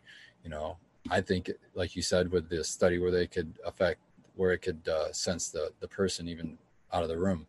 I think our own psyche, it's like we project things, be it feelings or not, or vibes or whatever you want to call it. And if you go in there with a terrible attitude, you're projecting that onto the plant, and you can see it. You can see it in the plant health. You can see it in the growth. And it, like Jack said earlier, how he tries to be in a good mood. And it's like, sometimes for me, that is my good mood. I could be in a terrible mood and just, I don't know, just in my head or something, go in my garden and just sit there and stare at the plants for a while, and I'm good. Maybe smoke a joint right in front of them. And and I'm good. So as far as the whole psyche thing, is definitely an effect. I've seen it, especially in my home grow. I suppose whether they are genes or whether they're memes, like how we behave versus how we're genetically like constructed and all of the downstream effects of that. I think that's very, very true in a way, right? That like, well, I don't want to oversimplify it, but basically if you're somebody who behaves a certain way in the garden and it has a positive effect, then those plants are going to be benefited from that, right? And like, a less sort of anthropological version of this would be like ants that cultivate fungi, like harvester ants or leafcutter ants, because like you've got tons of colonies, but they don't really have like a consciousness like we do, right? And I'm trying not to be long-winded, but like they're like one group is going to basically cultivate like the other group, but there will be small inconsistencies, and over millions of years that might account for a whole new species or something. There's also like just random genetic like mutations that can have effects. Same with us, we might have like something happened to us in our life that changes how we behave, and that can have an amazingly significant effect, right? So I think that the consistency thing kind of works on a lot of levels, right? For sure. And like Spartan consistently smokes in his garden. And like when we talk about the phylosphere, maybe his microbes on the plant, like the ones that don't like smoke, they adapt or die. You know, like those microbes are gone or whatever. Or I don't know if that's oversimplifying, whatever. His plants get used to him smoking in there. So even if you give somebody else the same cut and they grow under the same lights, same soil, same everything, if that other person doesn't smoke in their room, maybe Spartan's plants are going to have a little bit different profile because that's who he is as a gardener. And he does it all the time like that. So I think that there's going to be little things that come out over time that when we talk about the grow off, when 15 growers get the same exact cut, they always come back with 15 different results, terpene profiles, cannabinoid profiles, everything. That's where all these tiny little like seemingly minor factors all add up to the final end product that you are able to present yourself as a grower. Yeah, and I find it funny to have an aversion to smoking cannabis in a cannabis garden, because to me, especially as an organic grower, I mean, I'm feeding them to themselves in the soil. I mean, I'm feeding my plants with plants to begin with, and there's some aversion to smoking it in front of them. I mean, it's mainly a joke, but yeah, no, I mean, I don't have to. I grow in a tent, so the tent's not open for very long. But yeah, I did catch myself once blowing a big sort of cloud of smoke on them, and I'm like, oh my God, they're going to figure out what's going to happen. And I haven't done it since then. But I think that if I was in a different situation, I probably would. I think it's just sort of a funny point more than anything else. There's this great research report. I don't remember the title, but basically it was going over a lot of basically human interactions with microbes, and especially things like that we make with microbes, like cheese, for example, and wine, and all these other sorts of things. And they were tracking how like domestication of these microbes occurred, and it's because of our behaviors interacting with cows and stuff. Like a fly is thought to be the primary vector at some time long ago, like flies moving a mic. I know it's kind of gross to think about, but really these microbes would come from somewhere and then land on these plants. And so in a lot of ways we have to thank aspects of ecology that we didn't really think about before, you know, and how serendipitous it all is somewhat.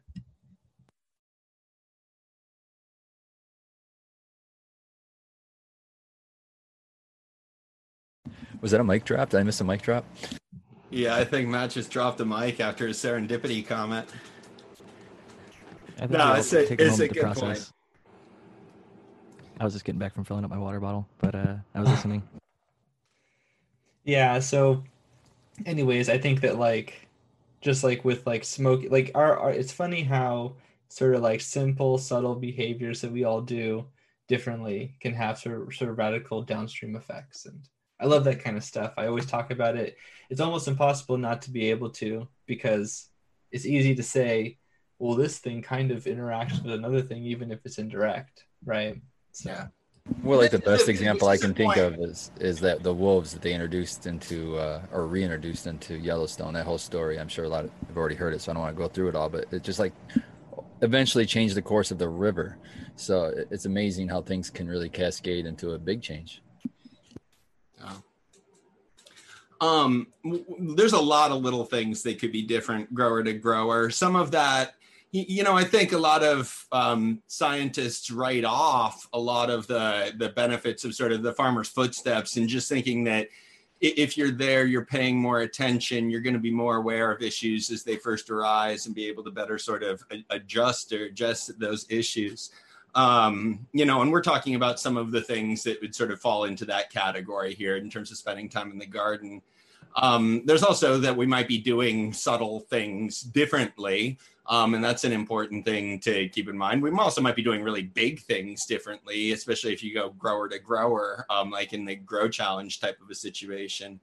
One point that I wanted to raise with all of this, because I see it coming up a lot, is this is something to remember whenever you're giving another grower advice about their grow, is that there's a lot of things that might have worked really well in your grow or might have been a problem in your grow that aren't going to apply specifically to the other grower. So you might see symptoms that are similar or feel like it's in a similar situation, but it's really important to make sure that you're giving advice when you're giving advice that's really specific to the other grower situation. And just because it worked for you doesn't mean it's necessarily going to work for them if they're doing other things differently. Yeah, see, sometimes people give advice and just their advice is do it the way I do it. Like, oh, you do DWC, switch to soil. It's like, oh, well, that's kind of a little bit of a hard change to do right in the middle of a grow or something for somebody. And I think, like you just said, you got to approach them from where they're at and whatever cultivation method they're doing and go from there, because it may be extremely different from your own. And I actually find that to be one of the more enjoyable things about interacting with the growing community online is so many people have grown in different ways that I haven't. Like, I know we're going to try and get Aquaponics Steve or Potent Ponics Steve on the podcast, and he's a person who grows in aquaponics, and I haven't had the chance to do that yet, and I've always been fascinated by it, and I think it's a really cool way to cultivate, but it's just something I've never done. So to talk to somebody who's been doing it for years and years and has a lot of advice and knowledge on it is interesting, because then if I ever talk to somebody who's doing that sort of setup, I have a little bit of more knowledge on the subject, so I won't have to come at it from an organic soil perspective. I can come at it from, well, there's this guy who's actually doing this stuff, and you can actually contact him, or I could give you advice that I heard directly from him. And it's nice to sort of spread the information out as quickly as we can like that. Yeah, I'd like to shout out Potent Ponics Steve and Roger over there at the Growing for Fishes podcast. They asked me to come on. I was on it, and I had an awesome time with those guys. Those guys are so cool. They're instantly, it was like two old friends, you know what I mean, when you go on there. So just shout out to them. That's a really good podcast. If you guys like this podcast, you'll like theirs. So check out Potent Ponics on YouTube. Great show. Yeah, they're doing a cool project in Africa that temporarily is on a little hiatus right now because of the whole pandemic situation and traveling being disrupted. But I was really excited to the project because it's really large scale. And I mentioned him earlier, but Breeder Steve is actually also using aquaponics. He has like alligators in 4,000 or some crazy liter tank. He's got alligators and live fish and all sorts of predatory fish. And it's not just like they're getting fed pellets. It's pretty crazy what you can do with aquaponics as far as making ecosystems. And you can also harvest fish to eat and sell and things like that too. And speaking of his time in Zimbabwe, he talked to me on the show about how he didn't have, and actually I think I did bring it up to Matthew maybe in our chat, but I want to bring it up again. But I thought this was so cool how he's taking IMOs. So he was doing IMO collections, and he thought of a different way to do it. He would take the rice collection like you normally would.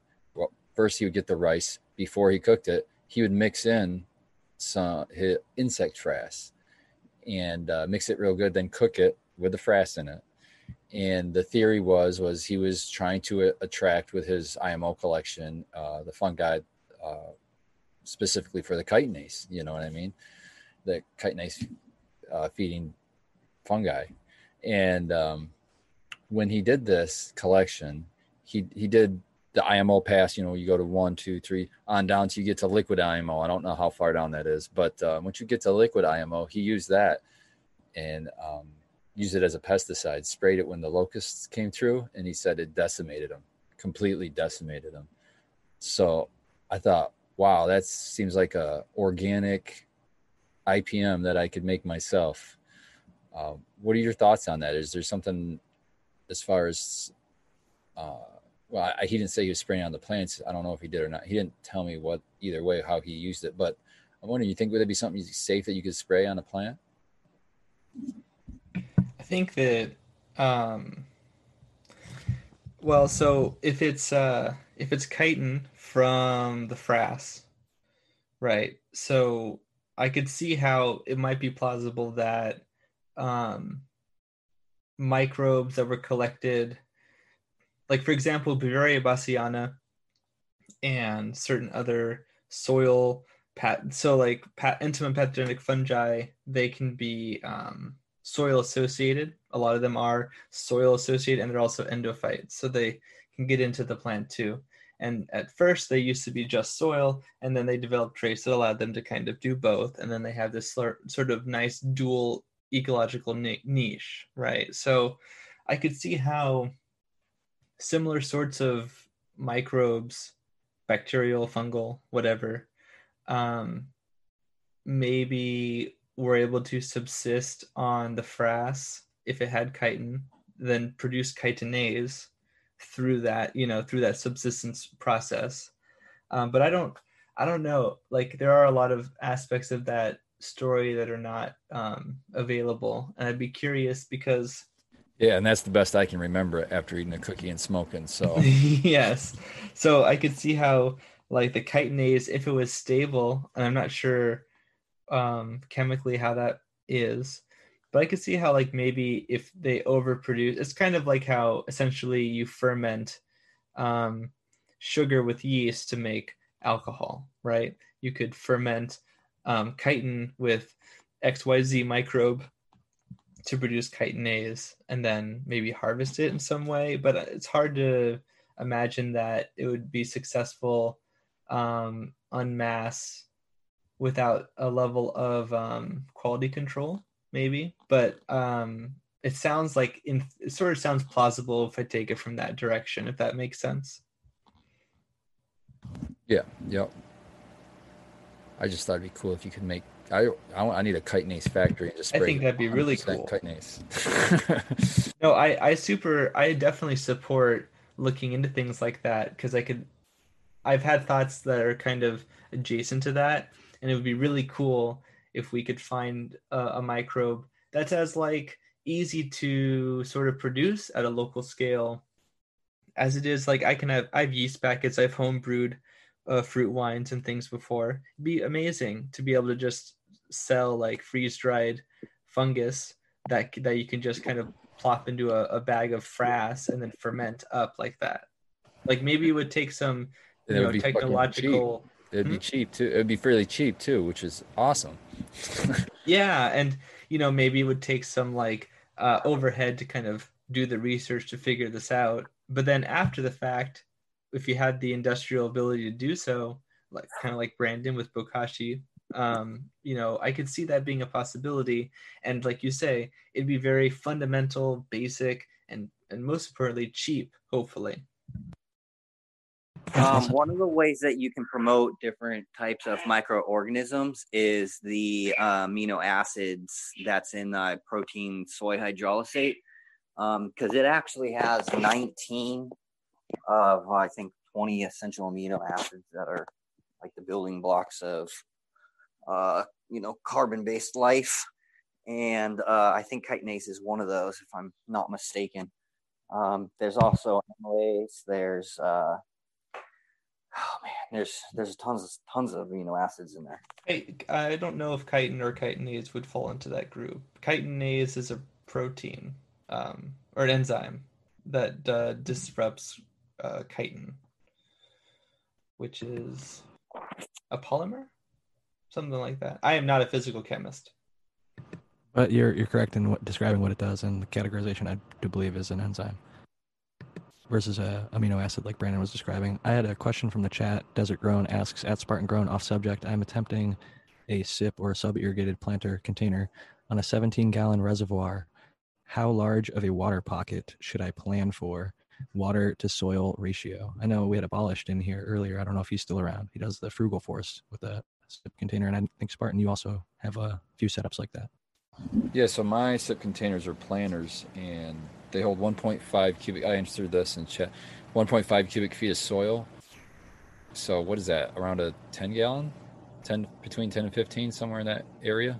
I think it's 10 gallons. If somebody told me that a few weeks ago, I think it's 10. Okay, and then the water reservoir underneath holds 2 gallons. It's suspended above, so there's an air pocket between the two, except for on the very edges where the water or the soil goes all the way to the bottom.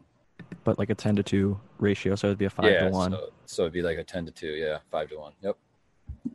Perfect. 5-to-1 ratio. So just apply that to. I didn't see the question, or I don't remember his ratios.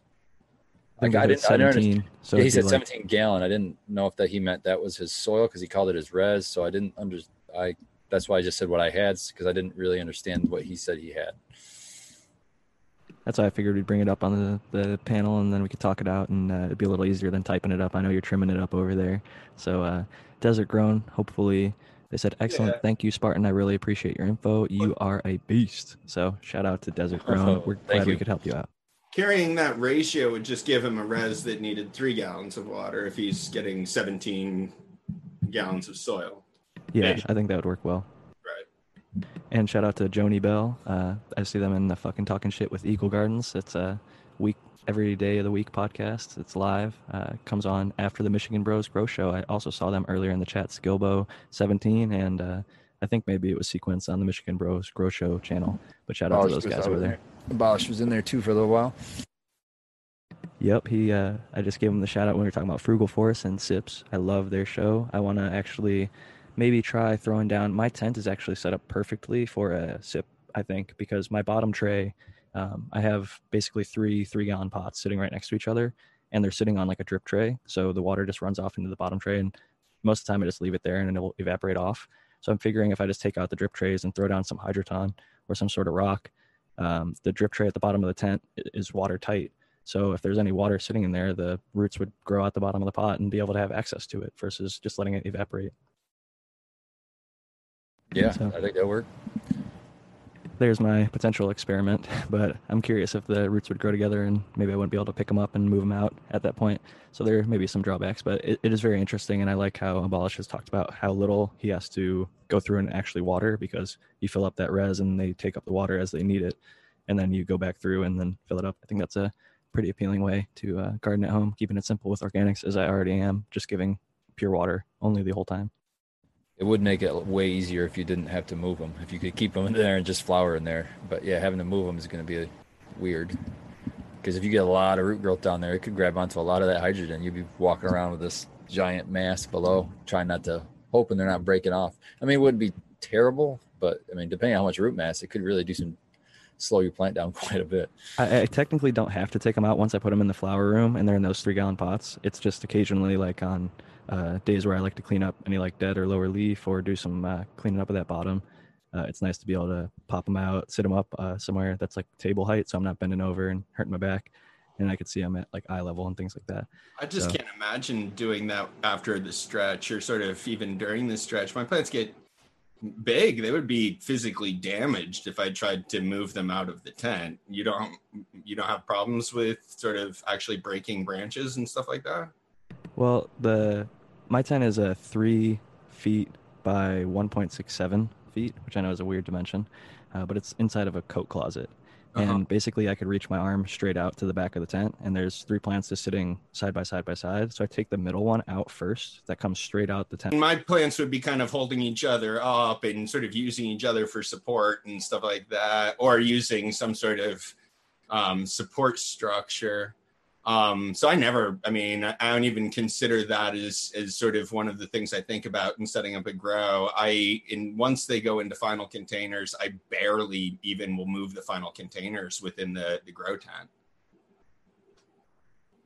And oftentimes you really don't need to, as long as you can access to like remove any leaf and thing like that. And yeah, but I think a lot of people really tried to design a grow thinking that they need to remove the plants from it, but I mean, I don't think there's a real reason. It is harder to train them or to get in there and prune them. I mean, I understand some of the benefit to that, but once the plants reach a certain size, it's dangerous to be moving them around, and they don't really like to be moved around all that much. I agree. One trick is if you do move them around, I keep my plant tags in the same spot of the pot every time, so I know the orientation of the plant. Because when I first started doing this, I didn't do that, and I would go, oh fuck, like how does this one? It's sort of like playing that game where the blocks are falling down, Tetris, and you're trying to like weave them into the tiny ass tent. Because I try to grow my plants as big as I can in my tiny ass space, and sometimes it gets really, really bunched up, as you can see if you check out my page, and just trying to get that most yield out of the smallest quantity of space as possible. So it works for me, and I haven't had any powdery mildew, knock on wood, over 2 years of cultivating in a tiny little space and overpacking the room. So trying my best.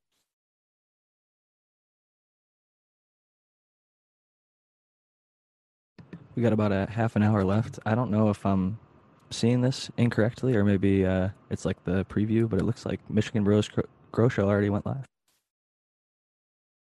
I don't know. Well, they're just going to have to wait for me. I'm not leaving yet. Don't go yet. We're not done yet. Oh, sorry. It was a video I got from earlier. It was the Wake and Bake subscription notification. Sorry, false alarm, everybody. I guess I could fill in this. There's this comment. Shout out to the comments section. You guys are smart people. Ask good questions. Let's just put it that way. And I would rather have a more curated group of people who are asking really cool, interesting questions than whatever the reverse of that would be. But the question is talking mostly about chitinase and chitin, and that's a big. I just want to clarify something. That chitin is it's a polymer. I did look it up. I was right. It's a polymer, so it's a combination of substances, I suppose. It's a protein, right? A lot of things are proteins. It's kind of not. It's ambiguous to just say it's a protein, I suppose. But chitinase is an enzyme that breaks down the protein. And hey, just to be devil's advocate, where do we find chitin, Matt? Yeah, sorry about that. So chitin can be found pretty ubiquitously in nature. Arthropod bodies, so insects and mites and that sort of a thing. Their exoskeletons are made out of chitin. A lot of their body structures are made out of chitin.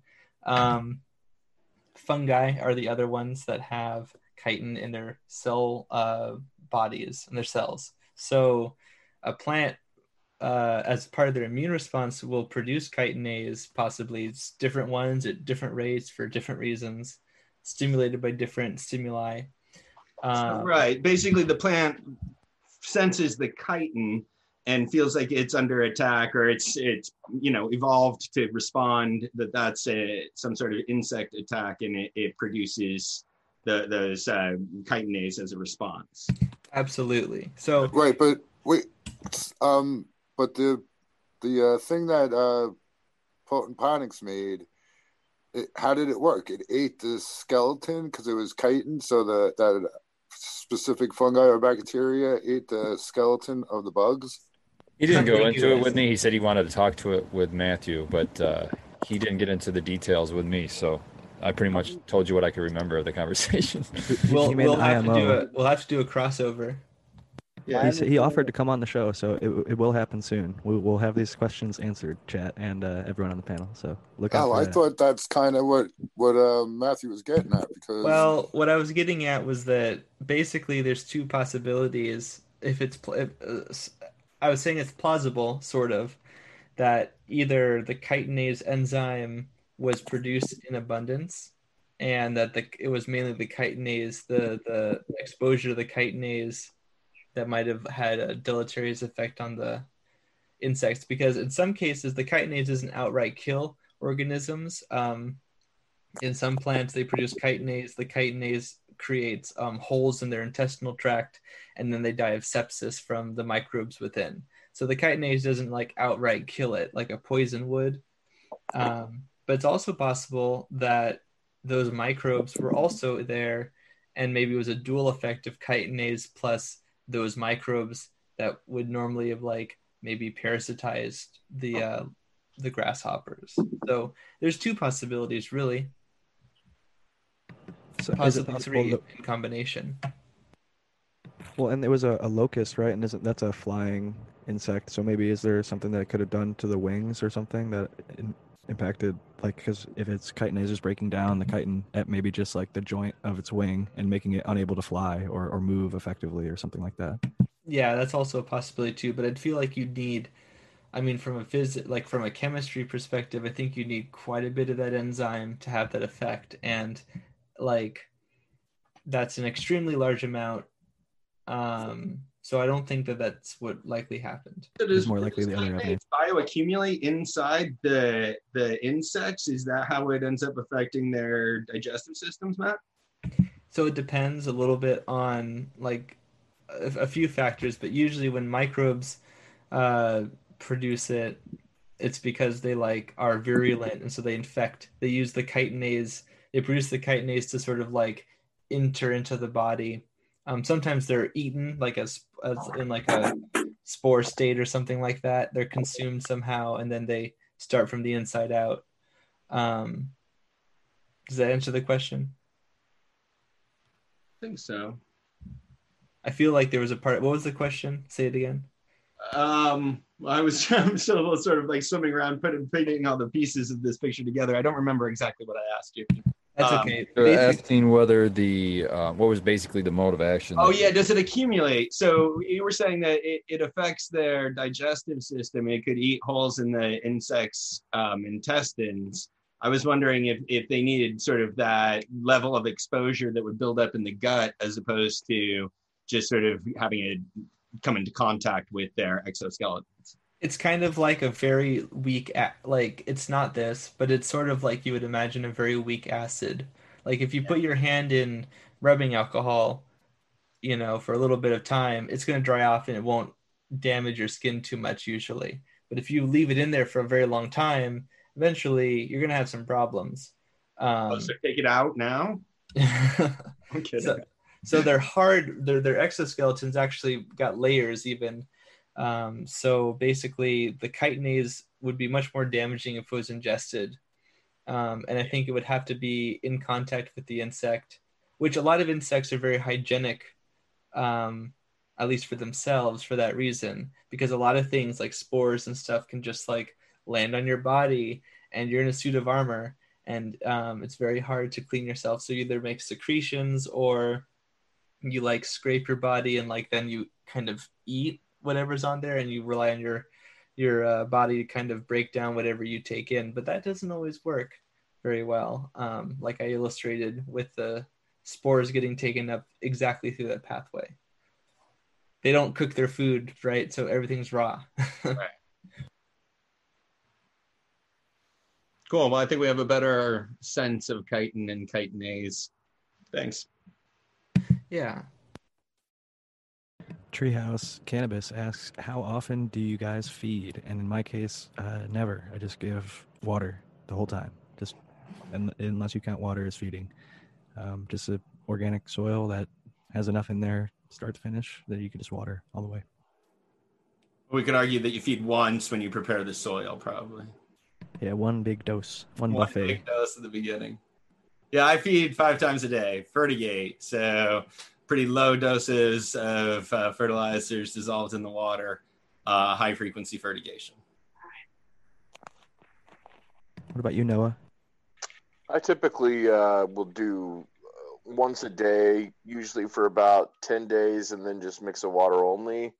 But, I have a regiment that I've, built and fine-tuned over years, but I'm constantly, messing with it, and it also depends on what stage the plants are when I flip them. Like I just recently flipped 3 plants in 5s, and I normally just do 2 in 7s, and I gave them what I was doing the 7s, and I burned them a little bit. So you have to kind of just fine-tune it, as you go. You can make mistakes too, like I just said. So do you measure EC or ppm at all, or are you just going off milliliters from your bottles that you're comfortable with? I do both, but I mainly just do milliliters. I have done it, but I've just been so, I've got it to where I usually have it pretty much down because I've done it so many times. But I have a ppm reader that I do measure the runoff sometimes, but I usually just go by kind of eyeballing it over the years, I feel that 100%. A lot of people actually are very successful doing that, and it saves them time in measuring things once they get to know a comfortable range that works for their plants, that works well. Now, Spartan Grown, I wanted to ask you, at work versus at home, what are the fertigation schedules like, and how is it different? Okay, so at home, I'm very similar to you. Actually, I think we use the same mix even. Yep. But I top dress, and so I would say I just did some worm castings too. Okay. And so I would say that I can't give you a number because I just watch the plant. And if the plant needs something, I dress that with a top dress. So I will say that maybe in a plant's life, it would be anywhere between 0 top dresses to 4, maybe at the most. And then at work, that's a totally different game. We're not growing in soil, so we're growing in cocoa. We have to give the plant all the nutrition, so every watering is a feed until the end of its life, where we're flushing. How many waterings per day do you guys typically run, or does it depend on cycle? No, it doesn't.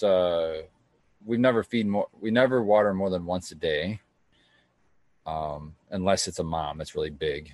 we might water them twice. But we're in 5-gallon pots, so we have bigger. We chose the bigger pots to make it so that we didn't have to automate the watering schedules. We want people there all when it waters. So we're just watering, and we don't water every day. Sometimes it might be 2 days. It might be a day in between. Sometimes it's not every day. What indicates that you need to water? We pick up the pots. We walk through at the whole room and we pick up the pots. And okay, do you have a sense of what level of saturation you want the pots to be in before you water again? Yes. Yep. What is that? It's like I couldn't tell you. I could show you if you want to come out there. I say pick up that one. That's the water. Well, I mean, here, I'll give you some baseline. We don't have a measurement other than weight. Okay, so if the pot is completely saturated, doesn't get water. Right, it wouldn't need water. The vast majority of the weight that you're picking up is the water. So how much lighter is it when you go ahead to water? Is it half as heavy? So and how do you compensate for the weight of the plant? Okay, so it's just the skill that you learn as a grower your whole life, I guess. I don't know, but before the leaves start to droop. Well, it's just an interesting way to water cocoa. But what I'll say is that we go in, and it's also like you feel out the room too, because you have 140 plants in there. So you go in there, and if it feels like half the room needs to be watered, well, then you're going to go ahead and water. Right. But if there was 4 pots that needed water in a 140 plant room, you hand water the 4 pots. You don't set off the irrigation, for 4 pots and change all the little spikes. Well, I mean, I have a different approach to this. So I don't think that watering in cocoa I don't think it's the best strategy to use the saturation percentage as the indication of when to water. And if you do, it would be probably a much higher percentage of saturation than you guys are letting your plants get to. Really, the issues, there's other issues that we need to be worried about, which is the electrical conductivity and making that sort of stay in a constant range. And that's really impacted by. You mean in the soil? You mean in the actual medium? In the cocoa, yeah. Well, they check the runoff EC every single time, right? So you guys know what's going in and what's coming out, and you make sure it's within that proper range. Yeah, it's all logged in too, and we have it all. It's all saved. Yeah, so the longer that you wait there, the larger the difference will be between the inflow and the runoff electrical conductivity. The reason that strategy of watering became sort of prominent is for soil when at field capacity, there's insufficient oxygen. So you don't want to water again too frequently. But there's really no downside to watering cocoa again too frequently. Except for the cost of water. You don't end up using more water, though, unless you're increasing both the quantity and leaving the same duration. You water to runoff, which means you're basically just topping off. So if you can think of this as topping off, the two strategies of growing are very similar to driving a car across country. I was just going to say the exact same thing. One person could drive, until they're almost out of gas and then fill up again and then drive until they're almost out of gas. They're not using any more or any less gas than the person that stops in every town and fills up their tank again and runs between 3/4 full and a full tank all of the time. That's one of the big misconceptions about high frequency fertigation is that it uses a lot more water. It really doesn't. In both styles of growing, the vast majority of the water that we use is actually taken up by the plant. And the plant takes up sort of the water that's available to it. So to the extent that we use water more, it's either because the plant is able to use water more efficiently in a higher frequency of fertigation, or some growers may get sloppy and end up with, too much runoff. And if you have too much runoff and you're increasing the quantity of events. But if you're really sort of dialed in on these things, the amount of runoff is the same, whether you do it once a day or whether you do it 5 times a day. And the amount of inflow is the same too. I will say that I think that the lifting the pots method, that's an old school method that's tried and true.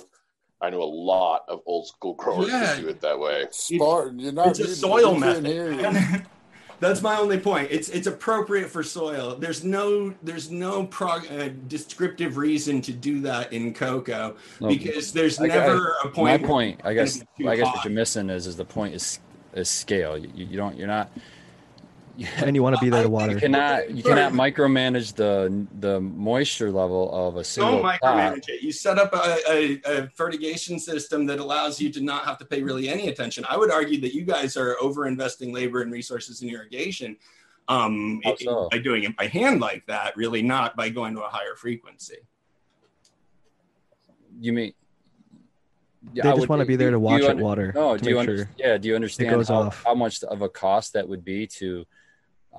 we would have to get a sensor for 140 pots and you don't need sensors though. That's the point. That's just sort of. So you're just gonna guess on the moisture level and assume you don't need to pay watering at the right time. Moisture level. You don't need to pay attention to the moisture level. I would argue that you can overwater. You can overwater even in cocoa, especially if you're in a 5-gallon pot. I would argue you can. Not if there's enough perlite in there. If you have good drainage setup, you can't. If there was Spartan, I would overwater my plants every time I grow. And so would all the growers on my forum that get really excellent results following this strategy. I have to throw out there, I think there's a fringe benefit that we're not discussing is the dry cycle. Because there's people like Stuckey's who won the SoCal Grow Off who does hand water once a day in cocoa just like Spartan did. Yeah. And they're having great performance at Mitten Canico. I mean, they have stuff testing over 30% and they're hitting 3 a light with the GMO. So I think that both strategies can definitely work. And yeah, I will agree that my strategy is really about growing plants as quickly as possible. And to the extent that there are some stressful things that you can do to the plant to increase cannabinoids and terpenes, that is a variation from sort of the strategy that I set up, which is really just about keeping the plant as happy as possible. And we've talked a lot about the potential benefits of dry cycle or dry stressing, Jack. I think that there are some. So that's an important caveat. But I think that there's reasons to sort of bring that into a strategy that keeps the plants as happy as possible all of the time. Well, and I also know people who've done it both ways, like Wolverine Grower. He was a high frequency fertigation guy, and then he started running, instead of like 5 a day, 3 a day, and then he started doing 2 a day because he liked to let it get a little bit drier between. And it's just, I think sometimes it comes down to personal preference. And it could come down to the nutrients that you're using too. So there's some other things that could be involved there. But I don't think, and this is an important sort of message that I send out about how to grow in cocoa. What we really need to pay attention for watering, it isn't the degree of saturation. And cocoa really runs the best when it's pretty close to fully saturated. My cocoa never gets more than 10% dehydrated, basically 10% off of field capacity. And the plants grow really, really fast in those situations. Now, if you want to do other things during the flowering period to provoke cannabinoids and terpenes, I think that's fun stuff to experiment with. But I don't think that there's a justification fundamentally for fertigating cocoa in a general rule in terms of by degree of saturation. I just wanted to throw something out there too. That control, man, it's really just control. I don't want to give seed control to a machine to make sure that the pH is right for the entire night while I'm not there. I'm not going to seed control a res sitting there. The pH will move just sitting in a res for a long period of time. I kind of agree with both of you. I see your point though, Spartan, that like essentially what you're saying is that sometimes the plan doesn't work, kind of, right? Is that right to say? Let's look at this. He has 140 plants, and they fertigate once a day. That's 140 fertigations. If they were going to fertigate 5 times a day, that's 700 fertigations. So there's 700 opportunities where the drippers can fail versus 140 opportunities where the drippers can fail per day. So if Spartan's team is there watching it once a day. That's kind of more what I was trying to get at is like, it's more low tech, yes, but it's also more fail-proof. Jungle Boys do the same thing. I just want to throw that out there, and that's one of the things that even though they have automated watering, people were making fun of them, calling them crazy, laughing at them, because I said we still have people there watching it even though it's automated. And I think that there's something to that, even if you're doing high frequency fertigation, having people there if you can during all the fertigations would be ideal. to make sure if one of those spigots comes popping off and starts spraying nutrient water all over your room, somebody can turn off that line. Where if we it's just a don't camera, have the coverage to do that. We don't have people there at night. Yeah. We only have a crew of 5 people. and that's where the setup. You know what you've got, and you're working with it to the best of your abilities. And actually, we're down to 4 people. We don't even have 5. We're down to 4 people. I work with a greenhouse grower, cut flowers. They have a hydroponic system, and it's not cocoa, it's rock wool. But they all the time they have plants that the spitters fail or somebody didn't put it in right. So I think the logistical argument's valid, but I definitely agree with the more like physics-based point that I feel like you're making, Dr. MJ. Yeah, and even then, I mean, even if you're going to do once daily fertigation, really what sparked my curiosity in this whole line of questioning was the fact that you said sometimes we don't even do it once a day.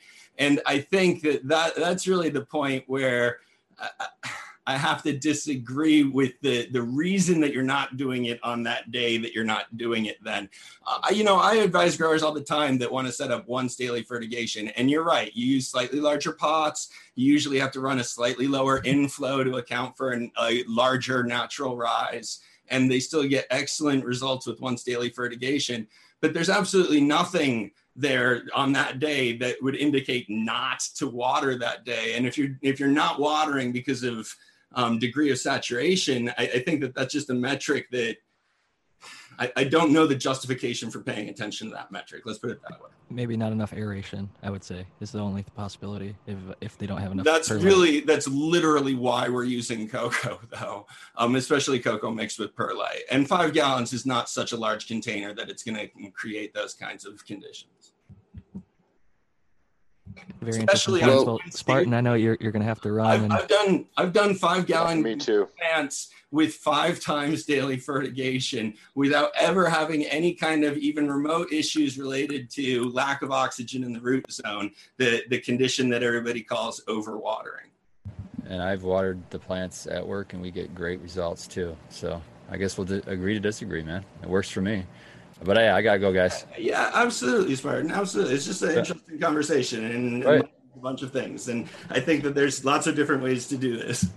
Oh, for sure. And I'm sure my grow style is going to change, I'm sure, in a fucking every day. So, I'm always trying to learn. So, hey, guys, I got to go, though. I'm getting real close up to the next show, and I got a cookie to eat. So, I'll see you guys. You did really well with that first cookie, man. Spartan. I hope we're all good. I didn't mean to just. Oh, yeah. I'm good. I give you a hard time too much on this show, I think. Nah, give me a hard time. Be you, man, and keep on growing. Have a good one, man. Grower loves. No other grower is gonna peace out now too as well. I think you said you had to get going. Shout out to chat too. I don't want to forget them. I kind of ignored them today. Sorry guys, I had to get some work done. So I'll be extra attentive next week. Growers love, guys. Happy growing. Yeah, I'm gonna get out of here too. Thanks for having me, guys. Jack, Dr. Coco, Sink Angel, Spartan Grown, everyone here. Had a great time. Everybody stay safe and everybody have a great night. You too, Noah. Thank you so much for joining us. And Doc and Spartan, if you hear this after the fact, I think although sometimes those moments might feel tense or whatever and people are disagreeing, and it's way easier just to agree with everybody and rah, have a good time, growers love or whatever. I think when we have those moments where people do disagree and have a discussion like that, I've actually had people in the DMs tell me like, oh man, that back and forth was amazing. Like that was the best part of the show. Or like, some people really love that stuff. So I'm happy that we dive deep into those rabbit holes. I hope so. I hope everybody really, and that's how I was taking it. I thought that would be an interesting way to sort of really probe deeper into those issues and think deeper into it. I've always been interested in the management that they do there. I hear nothing about good sort of results from them, so I'm naturally curious by that. But yeah, there's a lot of love between me and Spartan, hopefully, at least from my end. So I don't mean to be sort of rude or caustic or any of that. It's all in the pursuit of learning and understanding. I think I have a question. I think it harkens back to what we were saying earlier about, or maybe even myself, which is why I remembered it so well. Sort of the memes versus genes, inconsistencies of things. It doesn't mean we're not making a right wrong statement necessarily, although some things might be a little bit more or less objective than others, it seems like. But I definitely agree. It definitely creates an interesting, like what we were talking about with pollen and replication and like the unique challenges of cannabis. That came away because we talked about physiology and we talked about other people's experiences that were sort of anecdotal too. So it's a nexus, you know? Yeah. And there's a difference between sort of understanding the underlying science and then what you do with it and how you choose to then put it into management practice. And there's a great deal of room for interpretation at that level as well, right? So, all right. Sal, do Well, you I have a question? Yeah, go. We're not going to cut it off short. I want to hear the question, and we'll air it out, and then we'll do the sign off. Okay, yeah. Is the difference is that Spartan just putting 5 times the amount of water in once a day, and Coco's doing it 5 times a day? And the second question is, if your pump fails, yes, I think so.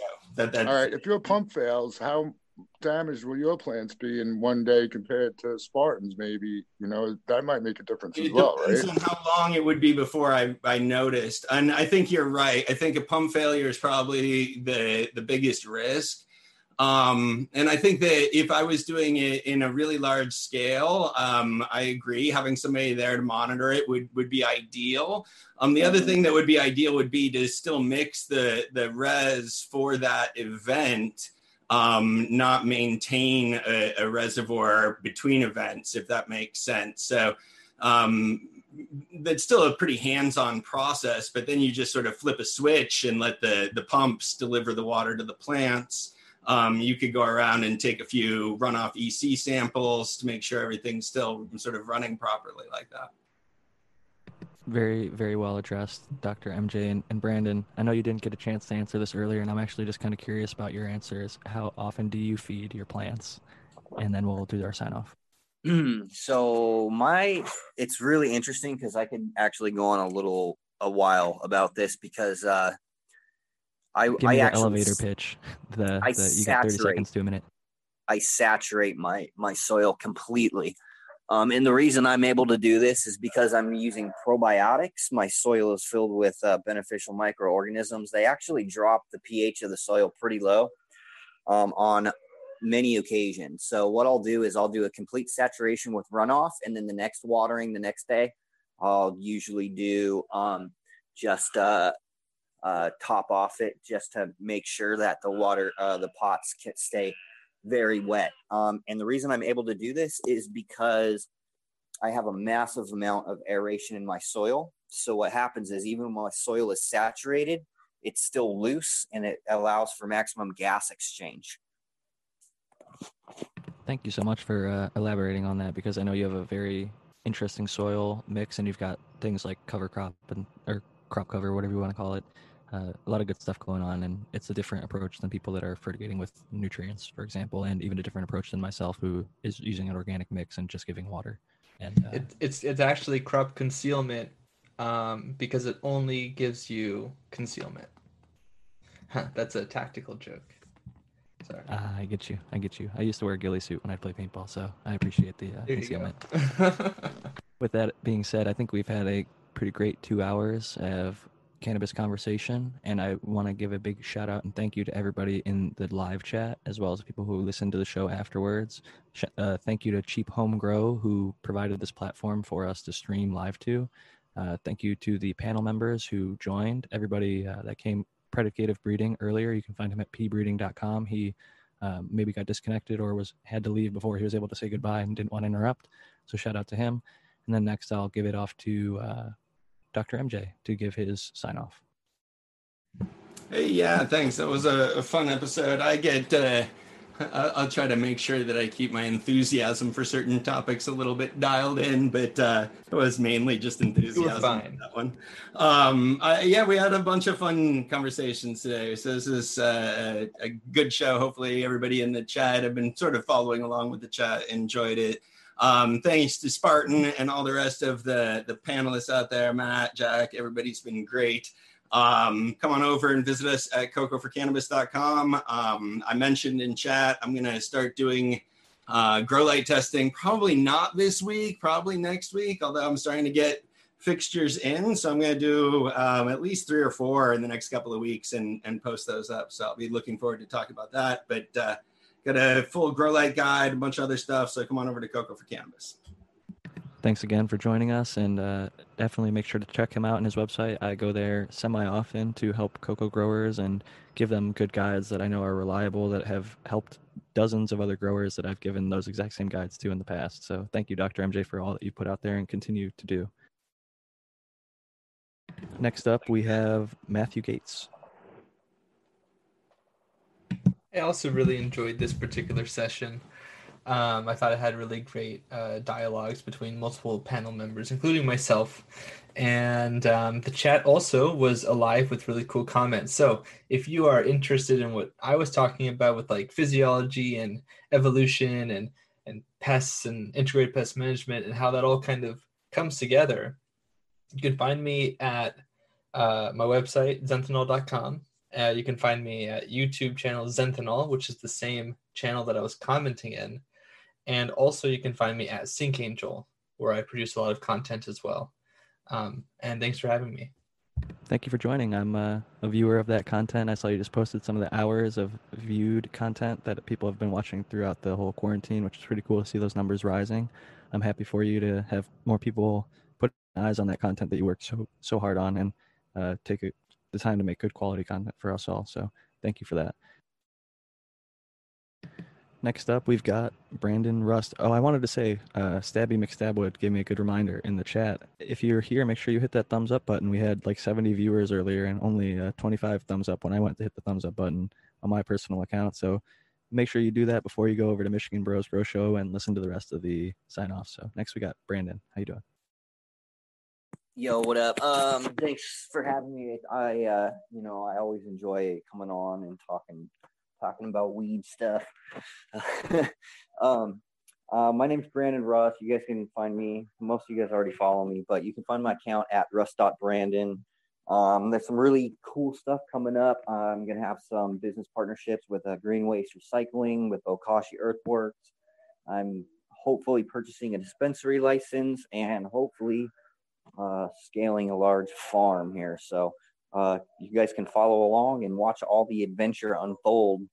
And thanks to all the panel members, and I'll see everybody next week. Thanks again for joining us, Brandon, and I'll send good vibes your way. And I know that you are really dedicated to your work, and you're going to manifest good, positive things out of all those things that you were just talking about. You have a lot of opportunities in front of you, and I think many of the ones that you've already found yourself in are because you're a hard worker and you've got passion and love for the plant and this field. So shout out to you and having that passion, and keep driving forward and following your heart and doing what you love. Thanks, dude. Appreciate it. We'll see you next week. And next up and final person to give their sign off before I do is Tao. How you doing? Oh, Jack Greenstock, great. Thanks for hosting. Shout out to the entire panel. Shout out to Shane. And shout out to chat. It's always great being here. It's always great hanging in chat. And yeah, it was great tonight. I think it was a great night as well. So thank you so much for joining us. Tao, the American one. Eagle always says that you sound like Vin Diesel. I see it a little bit, that New York accent. I gotta love it. I'm going to do something that Eagle does, a page out of his book at the end of the show. Just scroll through and shout out Monkey Dew, Sean Paul, Smart Poker, Grow Green, Adam TA, Trey Valone, Aldrich 25, Stabby McStabwood, and Felix Q. Those are the names that came up quickest in the chat for me. So I just wanted to give a shout out to all of you and everybody else who joined the chat this evening. You can find me personally on Instagram most often, which isn't even that often, but I'm mainly answering DMs at Jack Greenstock. You can find me on Cannabuzz, which is a cannabis-friendly social media app. I saw some people in the previous week saying, "What's Cannabuzz?" It was made by some Dude Grow Show community members, and they wanted a place where they wouldn't have to worry about their cannabis content getting deleted, because a lot of Instagram accounts do get deleted for posting cannabis because it's still federally illegal, even though it's legal in the state of California, where Facebook hosts their headquarters. It's a little bit contradictory and can be really annoying at times. And you see some really big pages, breeders and cannabis companies get taken down. So it can be frustrating. So shout out to Cannabuzz. You can find me on there at Jack Greenstock. Lastly, you can find me on Twitter, which is a very interesting community. I like the people over there. It's a different place, but a lot of good information gets passed around, and there's a lot of cool people socializing and normalizing cannabis. So shout out to Twitter. I'm there at Jack_Greenstock. And that's about as long as I can mumble on. I also have my own podcast that there's 3 episodes of. It's called Greenstock Talks. And if you'd like to check that out, I'd really appreciate it if you'd leave a review. same with this show. So, with that all being said, thank everybody for coming. This is Jack Greenstock signing off. Peace. Our love.